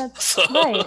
No, if you want to say the guy you said, that's sure. I mean that's all we got. So Rulon Gardner. Gardner. You like him Gardner? All right. Gardner, just Gardner. Daniel? This is kind of funny because this isn't the kind of wrestling that I know a lot about, and it's also like a weird era, right? So it's a weird era and it's a weird weight class. So 62 kilograms is like roughly the 135-ish range.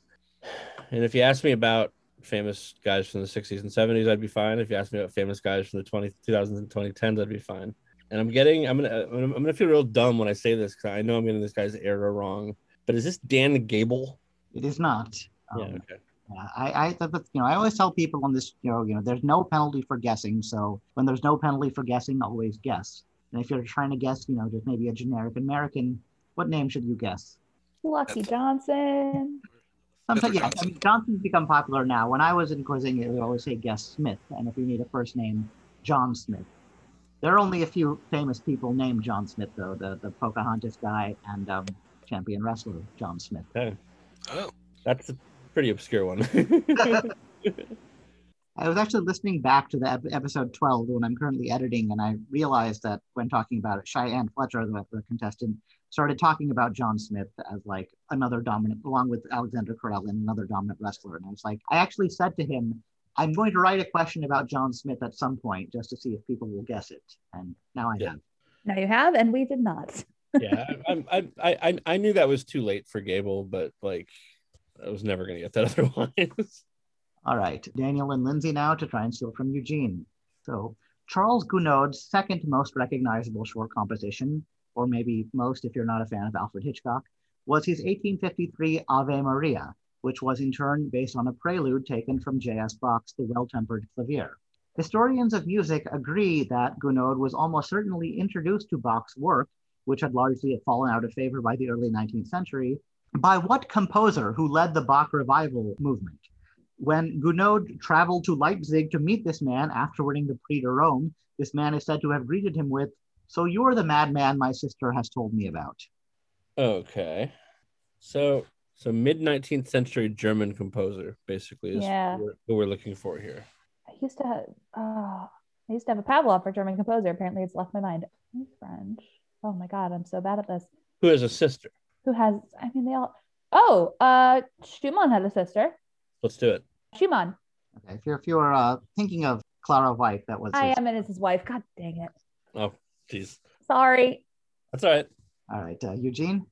Yeah, I thought this was actually easier than the earlier question because of the sister angle. And the sister in question was named Fanny. Yeah. Fanny Mendelssohn. Yep. So the person is Felix Mendelssohn. And yeah, he led the Bach revival. He was really important. Bach would have been very obscure if it had not been for him. So I'm sorry, Daniel. Okay. There's thought about that one more. It's all right. Yeah, I think Fanny Hensel was her married name, but yeah, Fanny Mendelssohn, she's often known by it. She's a composer of her as well. So, but yeah, like Schumann, many of that era were composers, but were sort of not remembered as well as the men until in recent years they've been rediscovered. Mm-hmm. All right, and that actually did push Eugene into the lead, and it looks like since now the last question, Eugene and Daniel are on the same side. That was actually the decisive question that gave Eugene victory. Boo. I feel so at fault for that. All right. So this last question will be played for pride. The outcome has already been decided, but of course, we're all playing for pride and the ability to show off knowledge and passion, not for winning. So Eugene and Daniel now to steal from Lindsay. A technology called Deathcast, which can predict the day that people will die, and an app called Last Friend, which connects deckers, or people on their last day of life, with others in their situation so they won't have to die alone, are central to the plot of what 2017 Adam Silvera YA novel, whose title removes a lot of suspense about the fates of protagonists Mateo and Rufus. Oh, shit. This is called something like They Die in the End. I'm serious. Yeah. I know. I'm like I said, I haven't been following media since my kids, so I don't know. This rings a lot of bells. I know there's a book called, maybe it's not called that, but it's called something like that. That's what I got. They Die in the End. Yeah. Yeah, okay, sure. If that's what you got, let's go with it. Our answer is They Die in the End. All right, Lindsay, is that correct? Oh, you're very close. They both die at the end, I believe, is the official title. Plug for Adam Silvera's work. He's one of my favorites. Read everything he's ever written. But yeah, They Both Die at the End is the title. Oh. Yeah, I wouldn't give it to us. I'm sorry, but it's close. It's close. Still. Yeah. I mean, titles generally have to be exact, and especially in the super hard round. Yeah. Yes. So definitely. Really good I'm guess. impressed that you pulled that though. That was so close. I've seen it. I've either seen the cover somewhere or heard it referenced before. Like, I'm not unfamiliar with this book, but I just couldn't. He writes great stuff, so highly recommend it. He's done some of this kind of like science fiction-y type stuff, as well as just some traditional YA romance. It's great. All right. So, appropriately, we are all alive at the end of the game. So we end on scores of, I'll go back and recheck these. What I have now is Daniel 38.2, Eugene 41.1, Lindsay 17.0. Very good game from everyone. And, each of you will get a chance to make a final statement about anything you like. It can be about the game, the world at large, or anything else under the sun. As long as it's not too long or offensive, it'll be kept in. And we'll go in reverse order of placement. So start with Eugene. Reverse order of placement? So first, second, third goes first. Okay, maybe the same. Okay. Order. Okay. Well, it's been a pleasure playing with both of you, and thank you very much, Yogesh, for the questions. They were challenging, they were interesting, and I hope people found the subjects that we talked about of interest. I know I picked some pretty obscure stuff because I don't know. I just like doing deep dives on stuff nobody else cares about. So, but I think that this was a great experience. Thank you so much, Yogesh, for your time and hard work. All right, Daniel. Yeah, just to echo what Eugene said, thanks so much for writing and hosting this and having us on. It was a real pleasure. Thanks to Lindsay and Eugene for playing along. Eugene for being up at whatever time it is in Taipei right now. 6 a.m. 6 a.m. Yeah, I had a blast. Thanks very much. All right, Lindsay. Yeah, thank you to Yogesh for putting this all together. I really appreciate it. It was so much fun. I can't wait to, I have a lot to research today. I like doing that after I miss questions, so I'm really excited. Thank you to Eugene and Daniel. That was really fun to both work with you and against you in various rounds. Yeah. It was nice to meet you both. And yeah, I'm a librarian, so I feel like I got to plug this. Read more books. There are so many good books out there. Read them. I definitely agree with that. I think we all do. And that's kind of how we got into the space where we're able to answer these questions. And yeah, thank you all for the kind words. And all right, so we went a little bit over time, not too badly, but a little bit. So I don't want to keep you here any longer. I have to. Oh, thank you. That was so much fun. Yeah, Thank that was you a ton of all. fun. Those were really great, difficult questions. And Yeah. best of luck tomorrow in our OQL game. Yeah, good luck. Please hand Rob's ass to him. Formal request. Daniel might not. I don't know if Daniel knows this. Rob's my partner, so. Oh no, I didn't know that. Yeah. I was thinking about it because that's actually funny because like I was thinking about that match and I was just like I'm very familiar with Yogesh and Patrick from previous competitions, but I don't know this Rob character whatsoever. Yeah. So we're both. He's my partner. He and I write some of the unofficial friendlies together. That's but okay. That name rings a bell now that you mentioned it. Yeah. Goldstein Sobzak is us. Yep. But yeah, he has not. This is both our first season, kind of doing this kind of stuff. We're both learned leaguers, but yeah, we're having a lot of fun. But please, you'll learn. He likes to shit talk and he has an ego, so hand his ass to him. You don't say. But yeah, thank you, Eugene. We watched the sun come up where you are. That's insane. I was just thinking that myself. Yeah. Well, I mean, like I said, I've been on sort of somewhat Pacific time schedule for my kid, right? She has to go to school in America. Oh, so I see. Yeah. That's. I was wondering when you said break. I was like, it's got to be school. Wow. Yeah, but it was great, and I wish I was sort of caught flat-footed by the statement. I should have thought about it because I might want to say something about masks because it just feels like I've been lucky to be here in Taiwan, and you know they shut down the island early when COVID hit, and then everyone wears masks. There's no complaints about it. There's no arguments about it, and there's just no COVID here. Period. So my kids can go to school, you know, in physical. I can go to concerts. I can go to restaurants. It's been a real eye-opening experience, and I wish more people knew that, you know, just following science works. I think most of the people who listen to Yogesh's podcast already know that. So it's probably not necessary. I don't think it's necessarily the hyper-educated folks that are the worrisome population. Yeah. But as somebody who is immunocompromised and has been very, very scared to go back to work, but has still had to, I appreciate you saying that. So. Yeah, as somebody who is on kidney dialysis and was literally doing this during the game. Good times. Wow.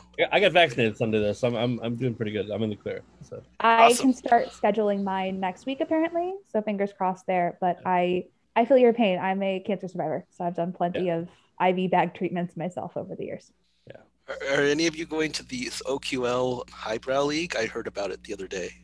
Oh, I'm gonna get my ass handed to me, but yes, I am. I'm debating it because I will get my ass handed to me if I do it. I think Rob's doing it, but I'm still up in the air. Yeah, I'm not. Trash is much more my forte, as you can tell by the categories I chose here. Right. I was just like a fish out of water flailing all over the place. I'm a trash player, but I might just to learn, so.